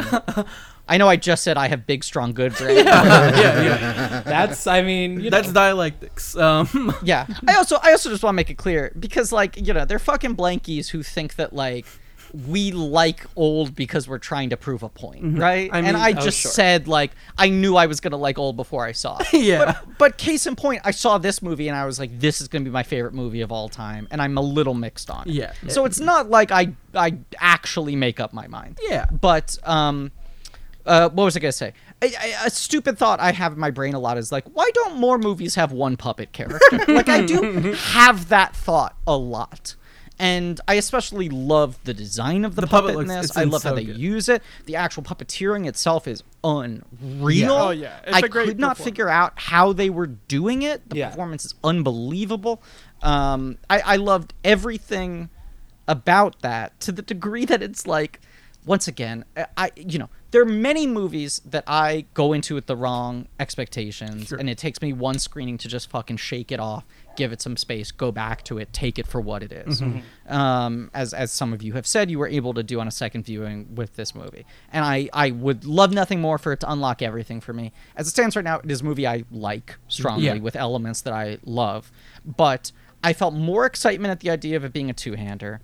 I felt more excitement at the idea of it being a baby movie. And then I felt the least excitement at the idea of it being a Adam Driver as a Frankenstein movie. Yeah. Right. Sure. The Despite the fact that his performance is, like, incredible. Yeah. So I would say, I was gonna say, so the review actually that helped me most contextualize it is not a professional review. It's a review from our friend and past and future guest Jack Reed, who made 3 points. One of which we've talked a lot about like how even though like the stand-up is not stand-up, it is an incredible movie at like kind of emulating what live performance is like. The third point I'm gonna share, not necessarily because it resonated with me, but because I'm very curious to hear what you would think of it, Griffin, which is that Jack said that this is the movie that Jim Henson would have made if he was still alive and been asked to make a movie about Kermit and Piggy's marriage. I think it's a pretty good take. I think that's a pretty good take. I mean, I think if not literally, I do believe at some point Henson probably would have made a movie very similar to this. Yeah, that's exactly what know? he said. He would have made a movie a lot like this. But then the second point... I sorry not to harp on this, go but ahead. it's like Henson died in deep contract negotiations with Disney. And one of the reasons he did that was because I think he really wanted to fucking move on from the Muppets. Yeah. Like, Right. I think he felt burdened by the fact that he thought he could put those characters to bed. The public really wanted more of them, and he did not want to spend his entire life doing that. And if you look at Henson's early work, especially sort of his like pre-puppet live action work, like Timepiece, right, shit like that, and what's it called? Tales of Sand, is that what it's called? Which was his a film idea he had that was then turned into a graphic novel a couple years ago. I think he would have Tale of Sand. I think he would have eventually gotten to a movie very, very similar to this. And I also think, by a lot of counts, his relationship with his wife was strongly reflected in him and Kermit and Piggy. Right. So I think that's probably a dynamic that he would have gone back to a lot. Yeah, I was Yes. gonna say, to clarify specifically what he said, is it's what he would have done if he had been challenged to make a movie about Kermit and Piggy that does not mention them by name, which makes more sense. Yes. Um, Yes. Yeah, but then the second point, which is the one that most helped me to recontextualize the movie, is how not to try and, bring too much of Carax into it, though we talked about his partner who passed away, about how it kind of feels like a movie about how to outlive a loved one makes you feel like a monster or a murderer, which is interesting. The way that it kind of... Yes. I don't think it's only about that, because I think he is also kind of actually a monster, but the way it kind of balances being about that and being about this sociopathic narcissist, I think is really fascinating. I mean, this is a thing I perhaps bump up against a little bit, though, where I feel like at times the movie is maybe working against itself. Right. And I like that Carax is a messy filmmaker who doesn't feel the need to conform to standard narrative structures and tropes, and that his intentions can be oblique, as are his meanings and all of that. But his wife's death, or his partner's death rather, was clearly a very traumatic event. Yeah. Right? I think it casts a shadow over Holy Motors. I think the very opening of Holy Motors, that is sort of him as himself waking up in a bed as this sort of like comatose man shuffling around, and he goes to the movie theater and the movie begins, and it very much feels like that is him sort of saying, like, I haven't made a movie in over a decade. I need movies to get myself out of this funk, to a certain degree. And then this movie also starts with Carax, but also with his daughter. Yeah. And it's dedicated to his daughter. Right. And the movie ends with Driver looking exactly like Leos Carax almost. Yes. Which is incredible, because I'm like, is he wearing prosthetics? But I'm pretty sure he's not. I mean, he's got the port wine stain, but I don't know. Right. The Other than birthmark is that. so crazy. Yeah. It's very bizarre. But the other thing I was going to say is that this movie, correct me if I'm wrong, does not have, conventional writing credits, No, right? it says, it's I just believe attributed to Ron and Russell original, Mael. right? It says original story and music by Sparks, lyrics by Ron Mael, Russell Mael, and Elsie. Right. I believe that's in the end credits. In the opening credits, I think it just says written by Ron Mael and Russell Mael, and then it says music by Sparks or something That's like that. in the There's a slight opening, discrepancy it says between that. the opening credits and the closing credits. What I remembered in the opening credits, and perhaps I'm wrong, and this is also very easy to check, but I remember it not saying written by and saying story by or something like that. Maybe, yeah. That it felt interesting that more like, a Broadway show or something where book and lyrics were split up. Sure. That there was sort of speaking to the weird collaborative nature of this thing. Certainly it was a thing they brought to him. Right.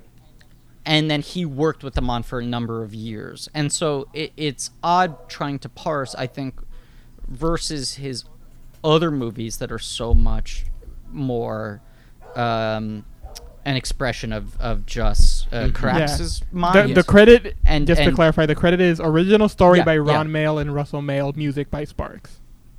Yeah. Right. Like, interesting, right? Interesting. I mean, yeah, Yeah. truly just so It's fast. yeah. Right, because no one's getting a screenplay credit. Like, people are Right. getting lyrics credits or story by credit or whatever, music credit, but no one is getting a credit for, the Or script. Yes, yeah. putting it all Um, together. Right. Yeah. Right. So it's one of those things where, to your point, Jesse, I think you were the one who was saying the thing about, outliving your partner Right. makes you feel I like was a monster. I was quoting our friend Jack Reed, but yes. Right.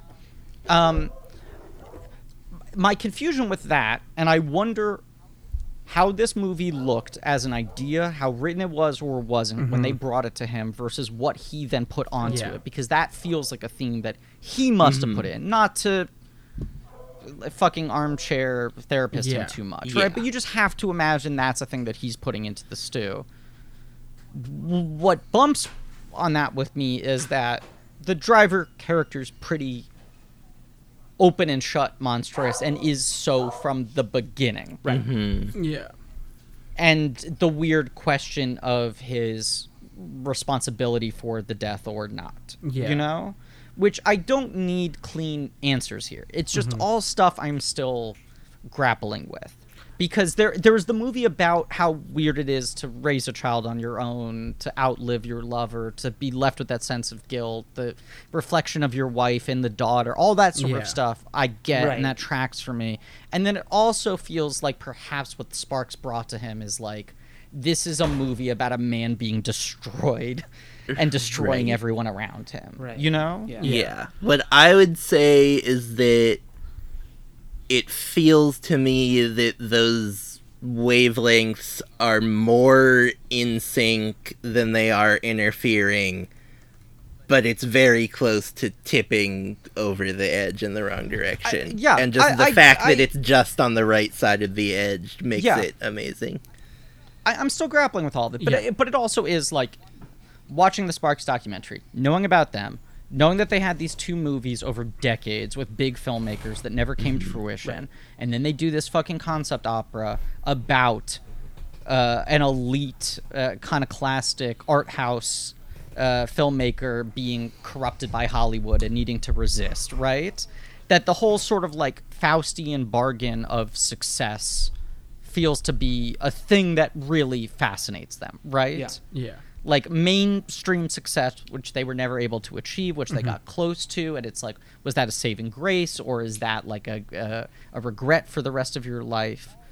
All that stuff makes sense with the arc of the driver character and making a somewhat cynical movie about the kind of person who can succeed and, you know, recognizes every opportunity for success, but cannot connect with other people. Yeah.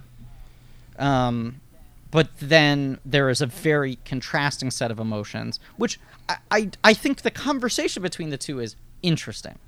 I'm just still trying to make the whole movie gel for me as a piece. And, you know, it does not have to be consistent. Yeah. That's not what I'm asking of it at all. I'm still just sort of trying to figure out what the movie is ultimately interested in. And at times watching it, I felt like, oh, this is like two different authors, Yeah. I will say, both throwing different ingredients into I a will say soup. that I Yeah. think some of your problems, like I only could watch it at home. It didn't play Puerto Rico in theaters at all, so I just like had to watch it at home. Bummer. Yeah. And Yeah. I feel like the Cotillard stuff, I think, is like such a different shift in energy that I think a lot of it gets lost at home. Like I think the driver imagine. stuff Yeah. is so watchable and so compelling that you're just like there Yeah. the whole time. Yeah. And then when it becomes like this more like gentle, lovely thing that Cotillard's doing, it just like you sort of like just like naturally like lose some of it just at I home. also think the Cotillard stuff is inherently kind of undercooked. Aside from the fact that there's less of it, I just think it is less fully realized, especially the sequences of us seeing her art. Yeah. You know? I mean, that there's the big one where she is like, I mean, the problem that I had with the Cotillard stuff in theaters is I like couldn't really tell what she was saying. Yes. Like Yes, Um, correct. and it was and- much easier with earbuds. I found. earbuds and like subtitles as well, like captions. Well, sure. And like, so that like clarified more for me of like, and like also just like recontextualizing, like knowing that she dies. The whole like the biggest opera number that she has, where she like goes out into the real woods and then comes back into the set. It's like the whole song is just her about like I'm afraid of what's to come, like all this stuff. That it and then you know you have the scene with her nightmare about him getting canceled, like, and them all warning her that he's monstrous, and it's like all that is in her subconscious, but then also like Yes. it doesn't happen, and then he doubles down, and like even in the scene where he's like with the paparazzi at the beginning and he's just like being an asshole to them, and she like finds it charming, but then it's like as the public turns against him and she sort of has to deal with that also while like having the kid and like having her like the success like of her like shifting even more so upward, culminating obviously in the boat scene where she's like afraid of him physically for the first time, because like you sort of get the like the tickle monster thing of him, like he is just this Frankenstein like Nosferatu like huge creep, but at that moment it is like he's being cute or whatever, like it's romantic in how she reacts to it, but like watching it the second time I found it to be like scary. And like when you get to the boat scene and he is just like, I think like because those are the sort of three big action scenes, are like the tickling, the boat, and then the scene with Helberg where he kills him. And I think Driver's energy in that scene specifically, and like just his physical presence, he's like not saying anything, he's looking down on Helberg, who is like slight next to him, like next to anyone probably, but like especially next to Driver in this, and he's like frat boy like asshole like face up against him, like shoving him and pushing him and just like toying with him, and then like it, you know, comes to him throwing him in the pool and just holding him down and drowning him, and it's like the most like violent thing that he does on purpose, but you have the sort of peeking at it and Cotillard reacting to it leading up to all of it. Sure. A couple things I want to say. First of all, I was, now that you brought it up, somewhat confused by the height difference between Driver and Helberg, because every time they were on screen I was like, shouldn't there be a bigger disparity between them? And I was like looking up their heights and doing the math, and it feels like they should look more extreme standing next to each other. It should look like My Giant. It really should, because Helberg's even smaller than I am. Is he really? Yeah, wow. He's like 5'4"? That's, yeah, you know it's serious. Everyone was like, Jesus. Right. And Driver's what, like 6'4"? Driver, I think, is 6'2", Probably, but he's also just so I mean, yeah. broad. Just like and an all right. kind of yoked in this. He 6'2". is so jacked in this. It's crazy. Right. Because we were Helberg talking. is like, I was like, hunchy. Like he's like is not. He's like, He's a sitcom nerd. Like, Yeah. that's like... He's 5'4". I just kept on being like, this should look like David and I standing next to each other, Yeah. and it doesn't. And I don't get the math on that. yeah. Yeah. Huh. But the other thing I want to say is just, Cullen, everything you were saying, the sort of Cotillard stuff that works well for you, I agree with all of that, but I also think it is telling that almost all of those scenes you cited are scenes about her existence in relation to him. Yeah. Right, yes. Right, whereas he has so much of his own identity in the movie, and even just the amount of real estate given to his performances, And which are so revealing of his psyche. I do question if... I know you need to have the baby sing, right? Yeah. I know Yeah. that's sort of the point. She's Baby Annette. She's a huge hit all over She's the out world. of this world. I get it. We I love get it, Baby and I love Annette. Baby Annette. I love Baby Annette. I have no choice but to stand. Yeah. I question the choice of putting her in opera because the movie is already Some. operatic. Yeah. Right. Could Right. she Well, just in be this- like a pop singer? Like, Well, I mean, the thing is, like, Adam Driver, Henry McHenry, is the author of his all of his artistic genius, right? Exactly.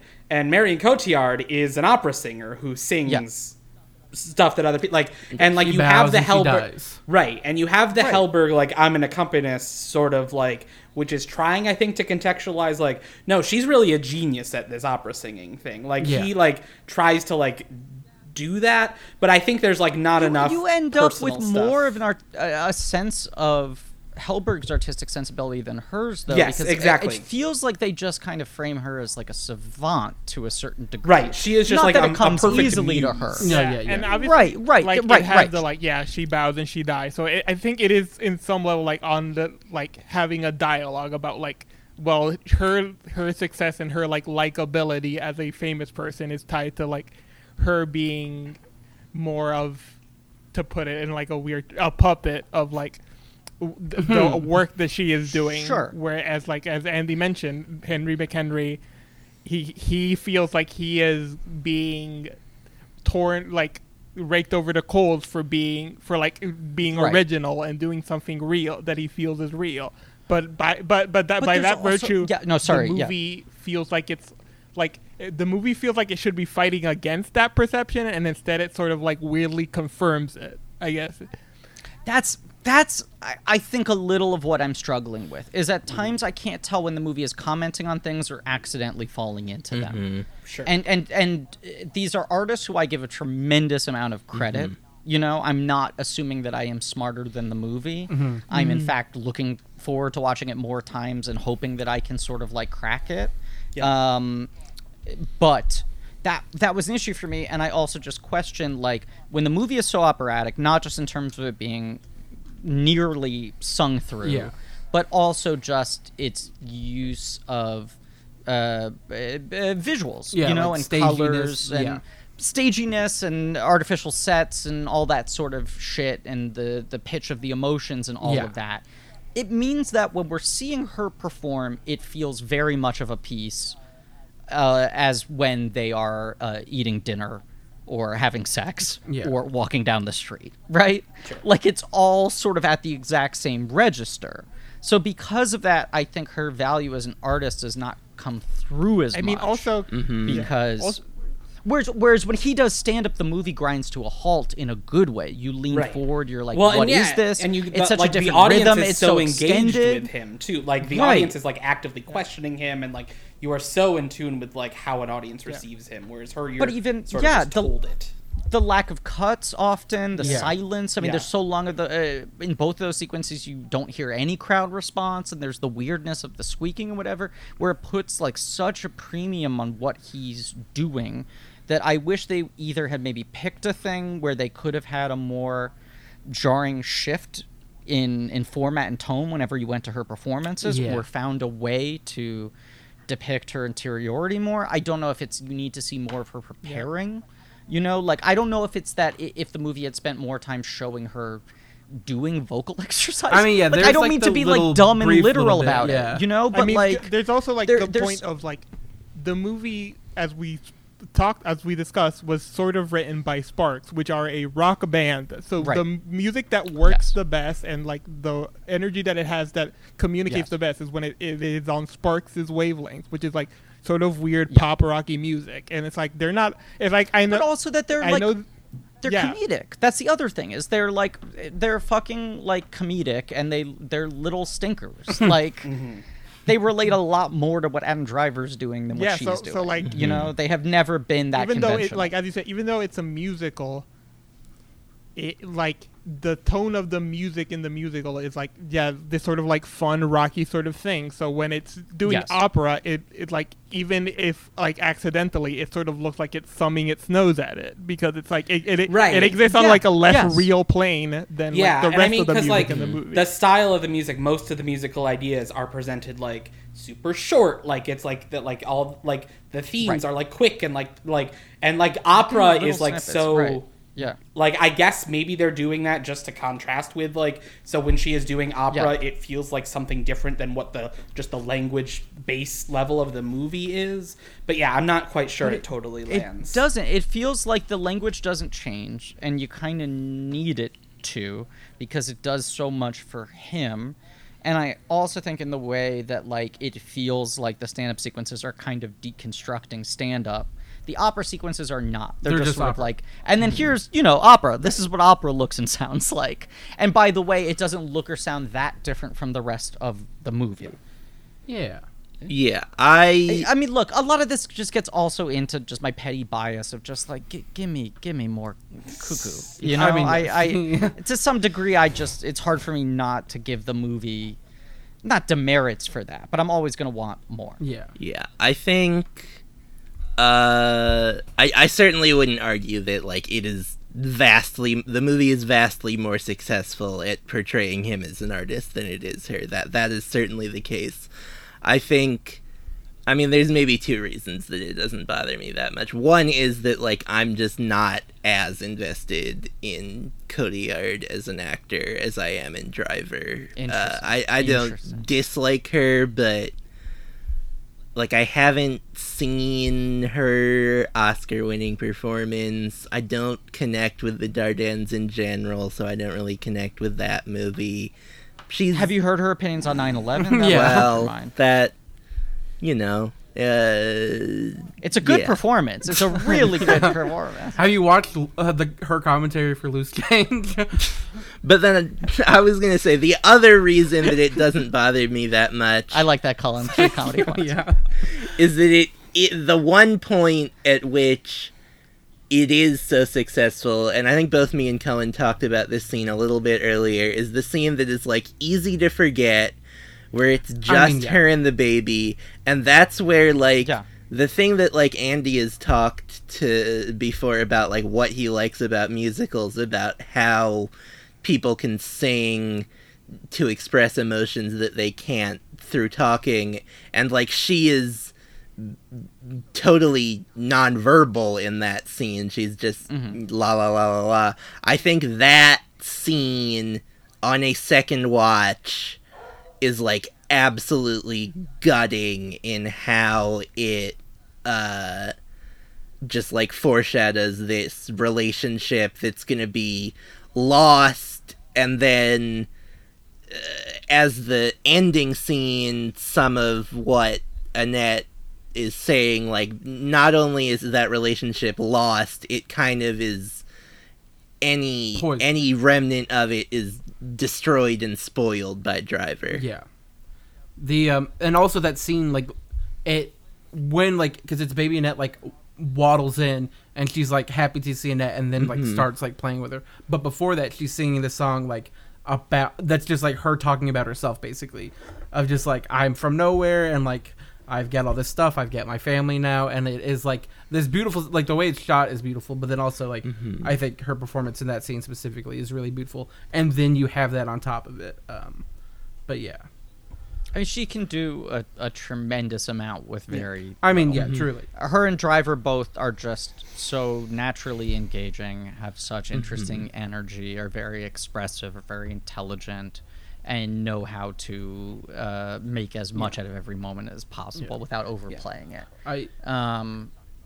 Sorry, what were we going to say? No. I just there's, like, other stuff that I really do...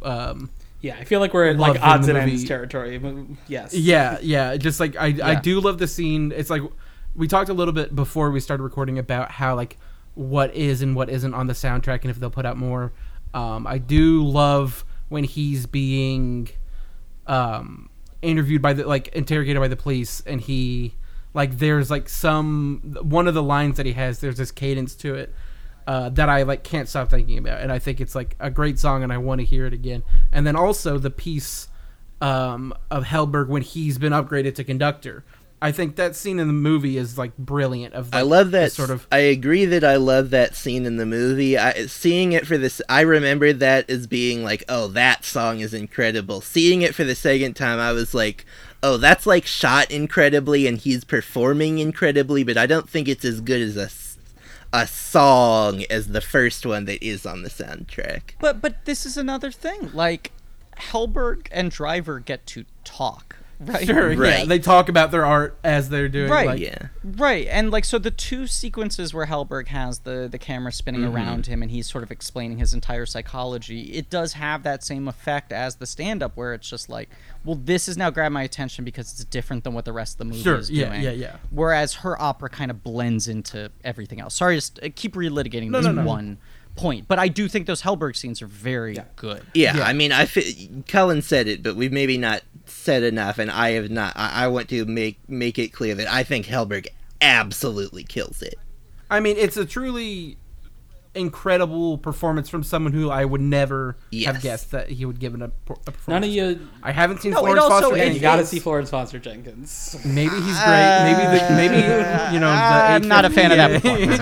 I'm not a fan of that performance. And look, I like him as a comedic performer. Sure. I am not a fan of FFJ in general. Sure. Or I think Hugh Grant's the only good performance. In All that. right. Oh well, no, the fucking Rebecca Ferguson's good in it too. I think Streep and Helberg are bad. Okay. But I like Helberg overall. He's not, like, a favorite of mine. It was bizarre to see him show up in Yes, this yeah. movie. So I think he's incredibly good. It feels like a character that's designed for Jason Schwartzman. That's funny. And I mean, the Helberg is greatest really a compliment you pianist, can- which I think is part of it. and he learned Sure, French. He like sure. moved Right, to France so yeah, and that's learned what I French. heard you. Maybe I heard this from That you rules. posting something, Cullen. Not only did he move to France and learn French, he wanted this role so much that before they cast Cotillard, they were like, we have to cast a French person in a major role. So he got French citizenship so that it Right. could be him. Wow. Yeah, That's crazy. and he's like, I mean, he's doing like all the sort of like, if you see a Q&A and it's like he's there and Right, Right, It's he's like promoting the Carax movie, and yeah. Helberg. yeah, like, I mean, and yeah. he's great. Like, huge kudos to him. His for this sweater performance. he wears at the beginning is incredible. I mean, yeah, wanna the know sweater where is great got when he it. drums on the street. Love it.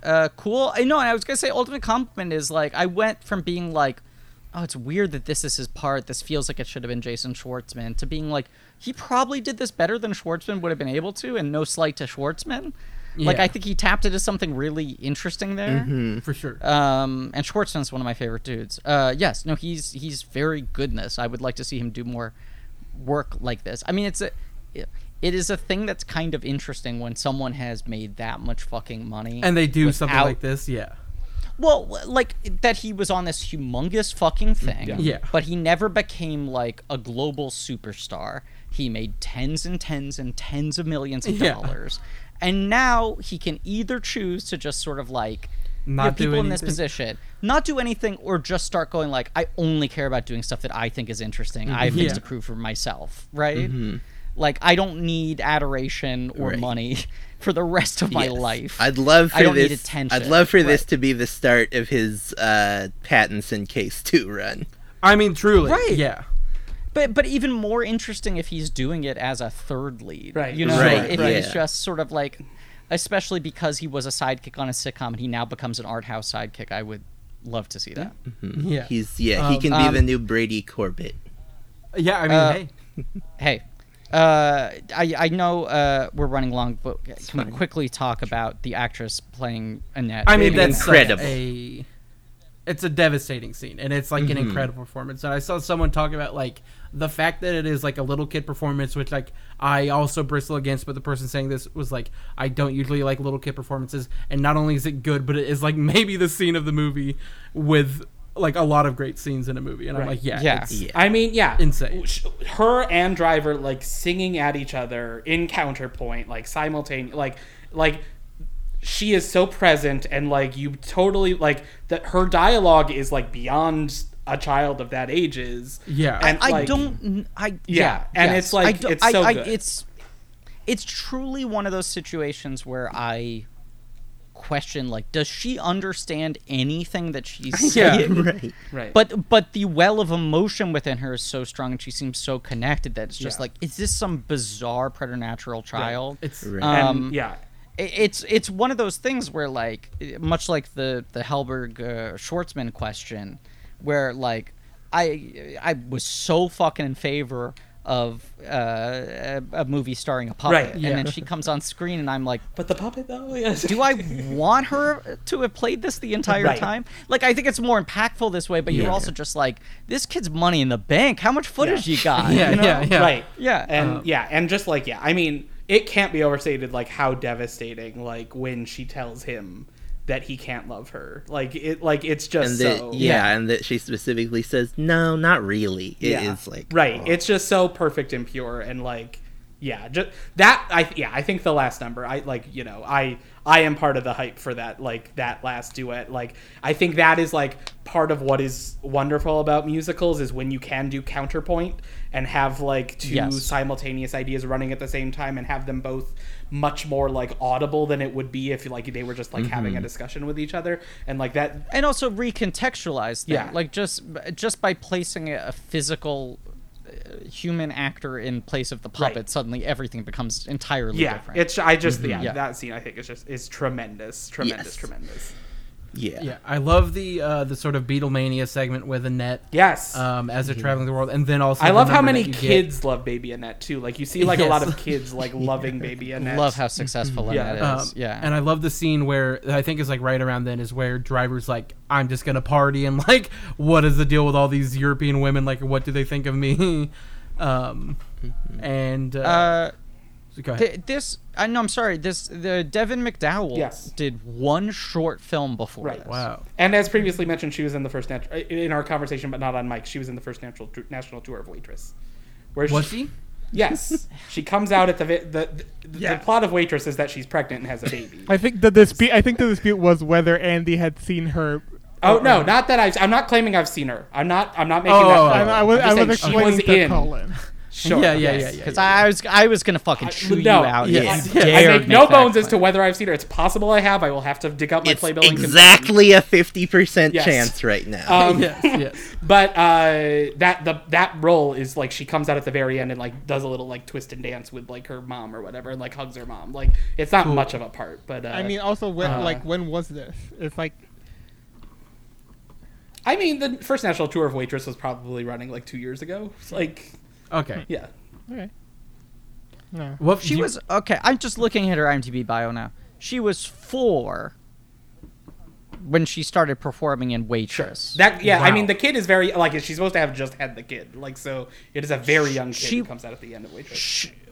Right. When she was cast in Annette, she was 5. Yeah. Okay. I don't know how old she was when they filmed. Sure. Yeah. Right. But it is bizarre. She is so fucking small that the effect of her performance and how good it is as sort of otherworldly as looking at a puppet and being told this is a real child. Yes, yeah. You know? And then Yeah. I think, I like when I saw it in the theater, it was not too crowded. There were probably like 6 or 7 other people there. But when like Driver goes like stop watching and then like the movie cuts, like I gasped. I was like, oh my god! And like other people in the theater like looked, and I was like, sorry, like I was not ready for that. And then also my story is that like I had a drink and I like had to use the bathroom so bad. And I in my head I was like for like the last 40 minutes I was like holding it in, and then when I rewatched it yesterday I was like it was like the last 90 minutes, and so as soon as the credits start I like ran to the bathroom. Yeah, it's a long movie. Yes, in my head I was like this movie's like an hour and 40 minutes, and I watched it yesterday. I was like, oh no, it's 220? 140 minutes. Yeah. Yeah. And it's like, I mean, just like my last thing, it's like I the moments that like caught me the most were just like every time it does like. It like sort of breaks the fourth wall, or like it doesn't even break the fourth wall that often. It just like sort of asks the question of whether they're breaking the fourth wall, because it's like there's the moment where It kind of leans on the fourth wall. because there's a the little. moment when like Annette is singing like the "I love you so much" song, and he asks Helberg like, where did you teach her that? How does she know that this? song? Yeah. And you're like, Right. that was like a real thing that was supposed to have happened, and you're just like, and it Yes, like, yeah. makes you ask that Right. question, and like as I mentioned. How'd she know this? She watched the movie. You sang it like 5 times in the first hour. Very simple song to learn. yeah. See, also that song very revealing. Sure. Sure. We are agreed. We all agree that Yeah. song is I revealing. mean, but it's like the same as like in the second like Ape of God segment where it's like the first time you watch it, you're like, oh yeah, they just like sing a song to represent everybody laughing or whatever, and then Yeah. the second time when he just like hits a button and is like trying to make the song happen. Yes, And yes. it- And like the singers like run out and like they're hurriedly. like, what's going on right now? Yeah. Yeah, like that's like. And he's just Yeah. like throwing the mic like at the obviously crowd. that's like Yeah, it's very really showy directory stuff, and it's like very like it's like I'm almost ashamed to admit those were my favorite parts, but it's like I think they just work so completely. It's just like to have the rug pulled from under you like Yeah. so convincingly. It's so good. Yeah, I mean, Carrick is great at that. Let's talk about how green this movie is. No. Absolutely not. Green is my favorite color, though, and I did multiple times have the thought of, like, yeah, this is how you fucking do it. Yeah. Everyone else take And notes. now this is a color to make a bathroom. Step up your game. Yeah. Well, it's like his whole like green and orange thing, which I realized is the look of that one, the fucking Denny Levant character in Right. Eva Yes, Mendes sequence. He looks like him in the stand-up sets. He looks like that, just with right, black but that's hair, yeah. but that's like his ultimate color palette. Right. It's Yeah, just yeah. like forest green and like reddish orange, Right. which I'm into. It looks cool. I like this movie being green. Right. Well, I think the like their first costumes, it's like they each have half of it. Driver has the Right. green and she has the reddish orange hair. Yes, yeah, true. So it's true. like if you put them together, you get the Levant. Baby Annette Yeah. turns out to be Denis Levant in Holy Motors. My couple of odds and ends I do want to shout out. I just love all the like numbers that are the ensemble singing. Like I Yeah. love the audience. I love the doctors. I love The doctors are I great, love the yeah. police interrogating him. Like I love how I love the way that they write those numbers. I can see why if that's something Sparks was really into, that was something that maybe they would have butted heads with Burton over, because he famously like removed all the choral singing from Sweeney Todd because he hates choral singing so much. Interesting. Yeah. Famous. Yes. This is what's famous to me, Cullen. Okay. Yeah. And then the other thing, just like a couple of like musical theater influences that I thought I heard was that like it is very rock opera-y. I hear like a lot of like Hair in like the short song sort of thing. I hear a lot of Jesus Christ Superstar in it, especially like in the angrier numbers where Jesus is like in opposition to like the crowd and stuff. I feel like that captures a lot of that energy. And I do think it's interesting that Stephen Sondheim is thanked in the credits. It's not that like the opening number, I guess, is like classic like comedy tonight, like this, like we're here to entertain you or whatever. But I do wonder like if Carax like called up Sondheim and is like, you're the best at this, like what do I do? Or like I'm curious what he did to earn the special thanks. Yeah, he called up Stephen Sondheim. He called up Edgar Allan Poe. Yes. Yeah. Called up Bill Burr. Yeah. I did like that they broke the thank yous into like Yes, different- that's fun. More Yeah. people should more movies should do that. More people should. Yeah. More movies should start this way. More movies should have puppets. They should all have this Right. much green, and they should all you're right. have those. They should thank have a yous. puppeteers thanks section at the end of them. Absolutely. Absolutely. And when you see the puppeteers at the big final walk, like in the credits, it's really good. I mean, I still look. We're wrapping up, but like, I still just don't really understand how they pulled off the puppetry. It's in this crazy. movie. Yeah. And I was watching it, wondering like, is this a marionette that was digitally removed? And then Yeah. there were scenes that make it clear, like, no, it must be. They must be building sets around it, and people are hiding underneath crazy. beds and shit like that. There's some amount of digital removal, but by all accounts, like he tried to do as much of it in camera as possible, and like 90% of it is purely in camera. Yeah, because it's like, Yeah, even which if is it looks insane. just like, wild. he's obviously not trying to make it that, like, he's not obviously going for like verisimilitude. So if there were strings visible, yes, it's not correct, like that would break correct. the whole thing. No, for Right. sure. Right, but a lot of it is apparently the actors who interact with Annette puppeteering her themselves. Like he had to train them if they're holding Right, her like or the whatever. doctors or like all that. Right. I think there's maybe some degree of remote control Sure. shit, but a lot of it Yeah. is just actors, puppeteers hiding in incredibly uncomfortable That's positions. crazy. Yeah. And I mean, which is the wild. first time Annette flies is like astonishing. Like it's breathtaking. Like the stagecraft of that all, and like the lighting, and like there's like confetti falling, and like you're not you're just expecting her to have the beautiful voice, and then she literally begins levitating, and it's like incredibly transcendent. I mean, I would happily watch an entire Annette concert. For song. sure. Like Yeah. what a Yeah. Maybe I'm they really can into do it. that and Yeah. finally get Rihanna. Yeah. Yeah. So Rihanna was supposed to play herself doing a concert. That's what with I've the heard. And band, she was right? That's upset what to came that- get out. upstage. Wow. Yes. That's crazy. Right, because watching this, I was like, "What the fuck would Rihanna have?" I played? thought But, she was supposed to be Cotillard, and then someone was like, "No, you." Yeah, fool." that's I- what you told me. I had yesterday, misremembered Colin. that. I was See, yeah, I thought. No, it was supposed to be the Baby Annette upstage Rihanna when the two of them were on stage. Would have been insane. Would have been a very odd And, scene. yeah. Which I like him just being like, well, if I can't get Rihanna, it's not in the movie. yeah. I mean, it do makes with sense that anyone Rihanna else. would play the Hyper Bowl. It does, and it also like it would have been incredible. Yeah. Like it just would have been so bizarre to watch Rihanna share an arena Last with Super a Bowl performer of the weekend probably would have done backflips if Carax asked him to be in it. Yes. Yeah, but there's a reason he didn't ask. It only works with Rihanna. She's the secret I don't know if it works with anyone The only else. one the True. puppet I mean, can look- upstage is Rihanna. Yeah, well, I don't know if it's as funny or if the sort of existence of the scene is as bizarre with anyone else. Like, I think if it was someone who was more legendary status like Madonna, it would feel a little bit rote, and if it was someone of a younger generation like fucking Lorde or Billie Eilish or whatever, Be like, cool. it would just feel like, well, It'd be weird. It'd be like Austin Powers. Right, they're a little too in on the joke. Right, Rihanna's just like at the exact right point of the bell curve, but also every single person on the planet knows her. She just became a billionaire. Congrats to Rihanna. God, congrats! Thank God. we was needed really another one, sweating and for a while finally, there. I mean, look, Yeah, she's probably the best one. yeah. Look, maybe billionaires are cool now. I mean, look. Maybe billionaires are hot now. Yeah.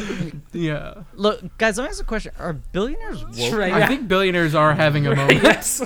Billionaires are having Right a here on moment. Can I Kick It? You heard it here first. We're declaring billionaires. Yeah. I mean, It's your Well, with moment. that- Yeah, that's the Yeah. end of the episode. I mean, the last thing, it's just Alright. like the very funny mark. It's like just looking at Twitter ads for Annette and just like how like Amazon tries to be like, Oh, Amazon Prime's God. just tries to be like, well, it's Adam Driver, big star, Marion Cotillard. There's some Yeah, you singing. love him. And Right. It's just like I- trying to make this movie seem the least weird possible.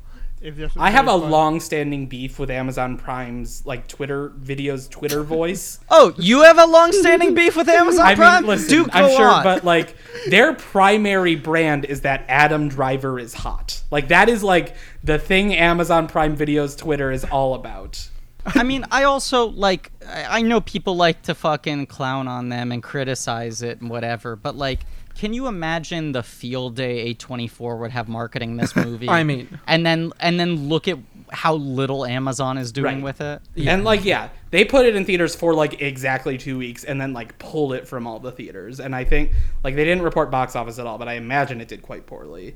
Yeah. Yes. all right. Anyway, Well, yeah. With that, With that, watch it. It's on Prime Griffin. now. Yeah, Griffin. Yeah, watch watch it it now. on Prime. If you've Watch it on listened Prime? to us talk about this movie, Griffin. you'll know what to expect. Maybe you'll love it. Yeah, Griffin. What would you like to plug? Well, if you're already on Prime, watch The Tick. Yeah. A great double feature, I think. A great double feature. There's not a puppet baby. Sure. But there is in the first season there is a mad scientist character who accidentally shrinks himself, Yeah. and that was done through a number of different techniques, but a good portion of it was puppeteered, and then they replaced his face later, and I had to sort of do what we're talking about with Annette, where I had to like hold the puppet in my hand, Oh, not fully wow. puppeteer, but I had to try to do better than Bradley Cooper did in making this Yeah. thing look a little bit alive while they replaced the face later. Yeah. Yeah, so watch The Tick, listen to Blank Check. We're doing John Carpenter movies. Yeah, and we. And then also, you go ahead. I think we're gonna Go say ahead. the same color. yeah, if there's anything like you're watching or enjoying, like reading that you aren't like working on that you'd like to get some eyes on, anything that you would want to recommend, you can as well. God, I mean, But you don't have to. No, yes. This Yeah. I am putting you on the spot. We maybe need to start warning people up top that we do this. no, I'm not saying it because I'm saying, oh God, because it's like, am I gonna fucking recommend the thing I'm thinking I'm gonna recommend? Have you guys shown any love to Undine? I mean, We did look, an my episode favorite on movie. Yes, Petzold. we did an episode on Yeah, it's my Undine. favorite movie of the Perfect. year as we well. did a Christian yeah. Petzold episode. We talked Yeah. about Phoenix Transit and Undine. Yeah. Yeah, I don't know if that's viewable anywhere now, It but is, I I believe. recommend that as well. I second that. People should watch it. It fucking rips. Mm-hmm. That's my number one of the year. Hell yeah. I'll just say it because now I've hemmed and hawed. The thing I've watched recently that I find very compelling that I've quietly been trying to recommend to people without volunteering too much of my credibility by doing so. I'm a big fan of Sexy Beast, the Netflix dating show where people wear horrifying special Oh my effects God, makeup. that's that show's name. The trailer that took over Twitter. I remember the I trailer. Look, I know everyone had their laugh at the trailer, but I think attention must be paid to this thing. You're like, I think it is one of the most bizarre things that humanity has ever produced. I mean, they're all hot, right? Like that, like it. They're all just hot under there, right? Some of them are hot in weird ways. I mean, the show certainly acts like all of them are hot, and I question that. But different strokes for different folks. But just in almost a Leos Carax type way, watching a woodchuck talk about his preference in butt size to like a woman dressed up as Satan never gets old. yeah. Great. I mean, look, I'll watch it now. I will get on the train. Who needs F-Boy Island when you've got Sexy I Beast? will not touch that thing. But Sexy Beast, I highly recommend for people who like staring straight into the eye of madness. Sure. All right. Well, you can follow us on Twitter at Can I Kick It or on Letterboxd at CIKIPod. You can follow me on either of those platforms at JCP Glick Weber. Weber has 2 B's. I am in the midst of plugging who the 10 funniest people are right now. I knew it was an absurd exercise, but it's even more absurd than I thought. Cullen's hoping that this is his week. Yeah, So far, I'm 0 for 3. I'll just do the maybe the obvious thing and say Connor Ratliff, who co-hosts, or he's friends with someone He's a who host. co-hosts. Yeah. He created, I believe, the George Lucas talk show, which is He's got a hosted creator by by George credit, Lucas. Yeah. Of course, yeah. I Yeah. forget that we But are in universe yeah. in the George Lucas talk show for some reason. For my money, unquestionably one of the 10 funniest people on the planet. Yes. And the most recent episode of that show, Yes. Bob Odenkirk roared his way back onto Yes. the list post heart attack. It was an incredible moment. It was not to be believed. I truly impartially recommend that everyone track down this moment and watch it because it was stunning. Yes. And what a good plug for the George Lucas Talk Show, all episodes of which can be watched on YouTube. Yep. Hopefully, Yeah. more coming soon. Yeah. More will be coming. More will be coming. Yeah. All right, Andy. It's on to me. My name's Andy. You can find me online at AndyTGerm, ANDYTGERM. That's on Twitter and Letterboxd, etc., etc. Find my Facebook if you really want. I don't. Do I have a personal plug? Not really. I got the new. I haven't really read it yet, but I got the new James Lapine book about writing Sunday in the Park with George, and I'm very excited to dig into that. So I guess I'll plug that book that I have not personally vouched for yet. If you like the show and like what we're doing, you can send us some money. We're on Ko-fi, ko-fi.com/cannei, CANNESI. We heartily appreciate any donation, especially with our looming New York Film Festival travel plans. If you donate $5, you can pick a movie. For every $5 you donate, rather, you can pick a movie that Emilio will watch and review on his own Letterboxd, and he'll put a little bit of effort into the review. You keep adding more mustard to it on Emilio's behalf. I will watch the film and I will write a paragraph. That is all I will guarantee. Right. That's like more than you sometimes do. You sometimes will do a sentence. A paragraph, I think, is a little Sure. more effort. Sometimes I'll Colin. rhyme stuff with glass. That is what a letterbox review of mine is usually. But yeah, I'm Clatchley on everything, CLATCHLEY, and my plug is I've been getting into Charlie Chaplin lately. I watched Gold Rush for the first time and lost my mind, and then did a few rewatches of City Lights and some of his shorts. And the one I want to recommend is if you have Criterion Channel, it's expiring at the end of the month, and I think you should get your eyes on Charlie Chaplin's 1 a.m. Which Fucking hell yeah, Cullen! I was about to ask you. It's- That shit rules. 1 a.m.'s the best. So funny. The premise is that he gets home and he's drunk and he's just trying to go upstairs to bed, and it is like insane. That's the whole thing. Exercise. It's the only thing a movie needs to be. Yes, it's yes. one set of him trying to get upstairs. It's so funny. To bed, and he's too drunk to do it, and it goes on for what, 20 minutes? It's like 29 minutes long. And he rules. I mean, yeah, I won't spoil it, but when he gets to the bed, something happens. But yeah, So I fucking watched good. it like twice in the past 2 weeks, and I will watch it again probably. Yeah, it's one of the best That's a things. great But yeah. plug, and I do want to check that out, Cullen. I am slightly disappointed that you didn't plug what I was hoping you would plug, which is The Wide Dog. Oh my god. Yeah, we'll talk about the white dog. Amelia, you When? go. You can follow me on Twitter at I'm Left Alone. You can follow me on Letterboxd at I Left Alone. My plug for this week is NXT TakeOver 36. It is wrestling. There is a very good match between Walter and Ilya Dragunov that is like one of the best 30 minutes of drama I've seen all year. I'm getting back into wrestling, folks. It's happening. Our theme song is by True Related. You can find them at soundcloud.com/TrueRelated or search True Related on Spotify. Thank you for listening. Yeah. Sure, goes for me too. Cosign. Yeah, and with that, I'll go ahead and release our audience. Bye. Bye-bye. Men. 3, 4, 1. Good night, one and all. Everyone. 3, 4. Good night. One and all. Get ready.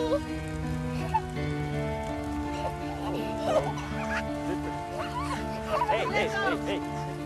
3, 4. Good night, one and all.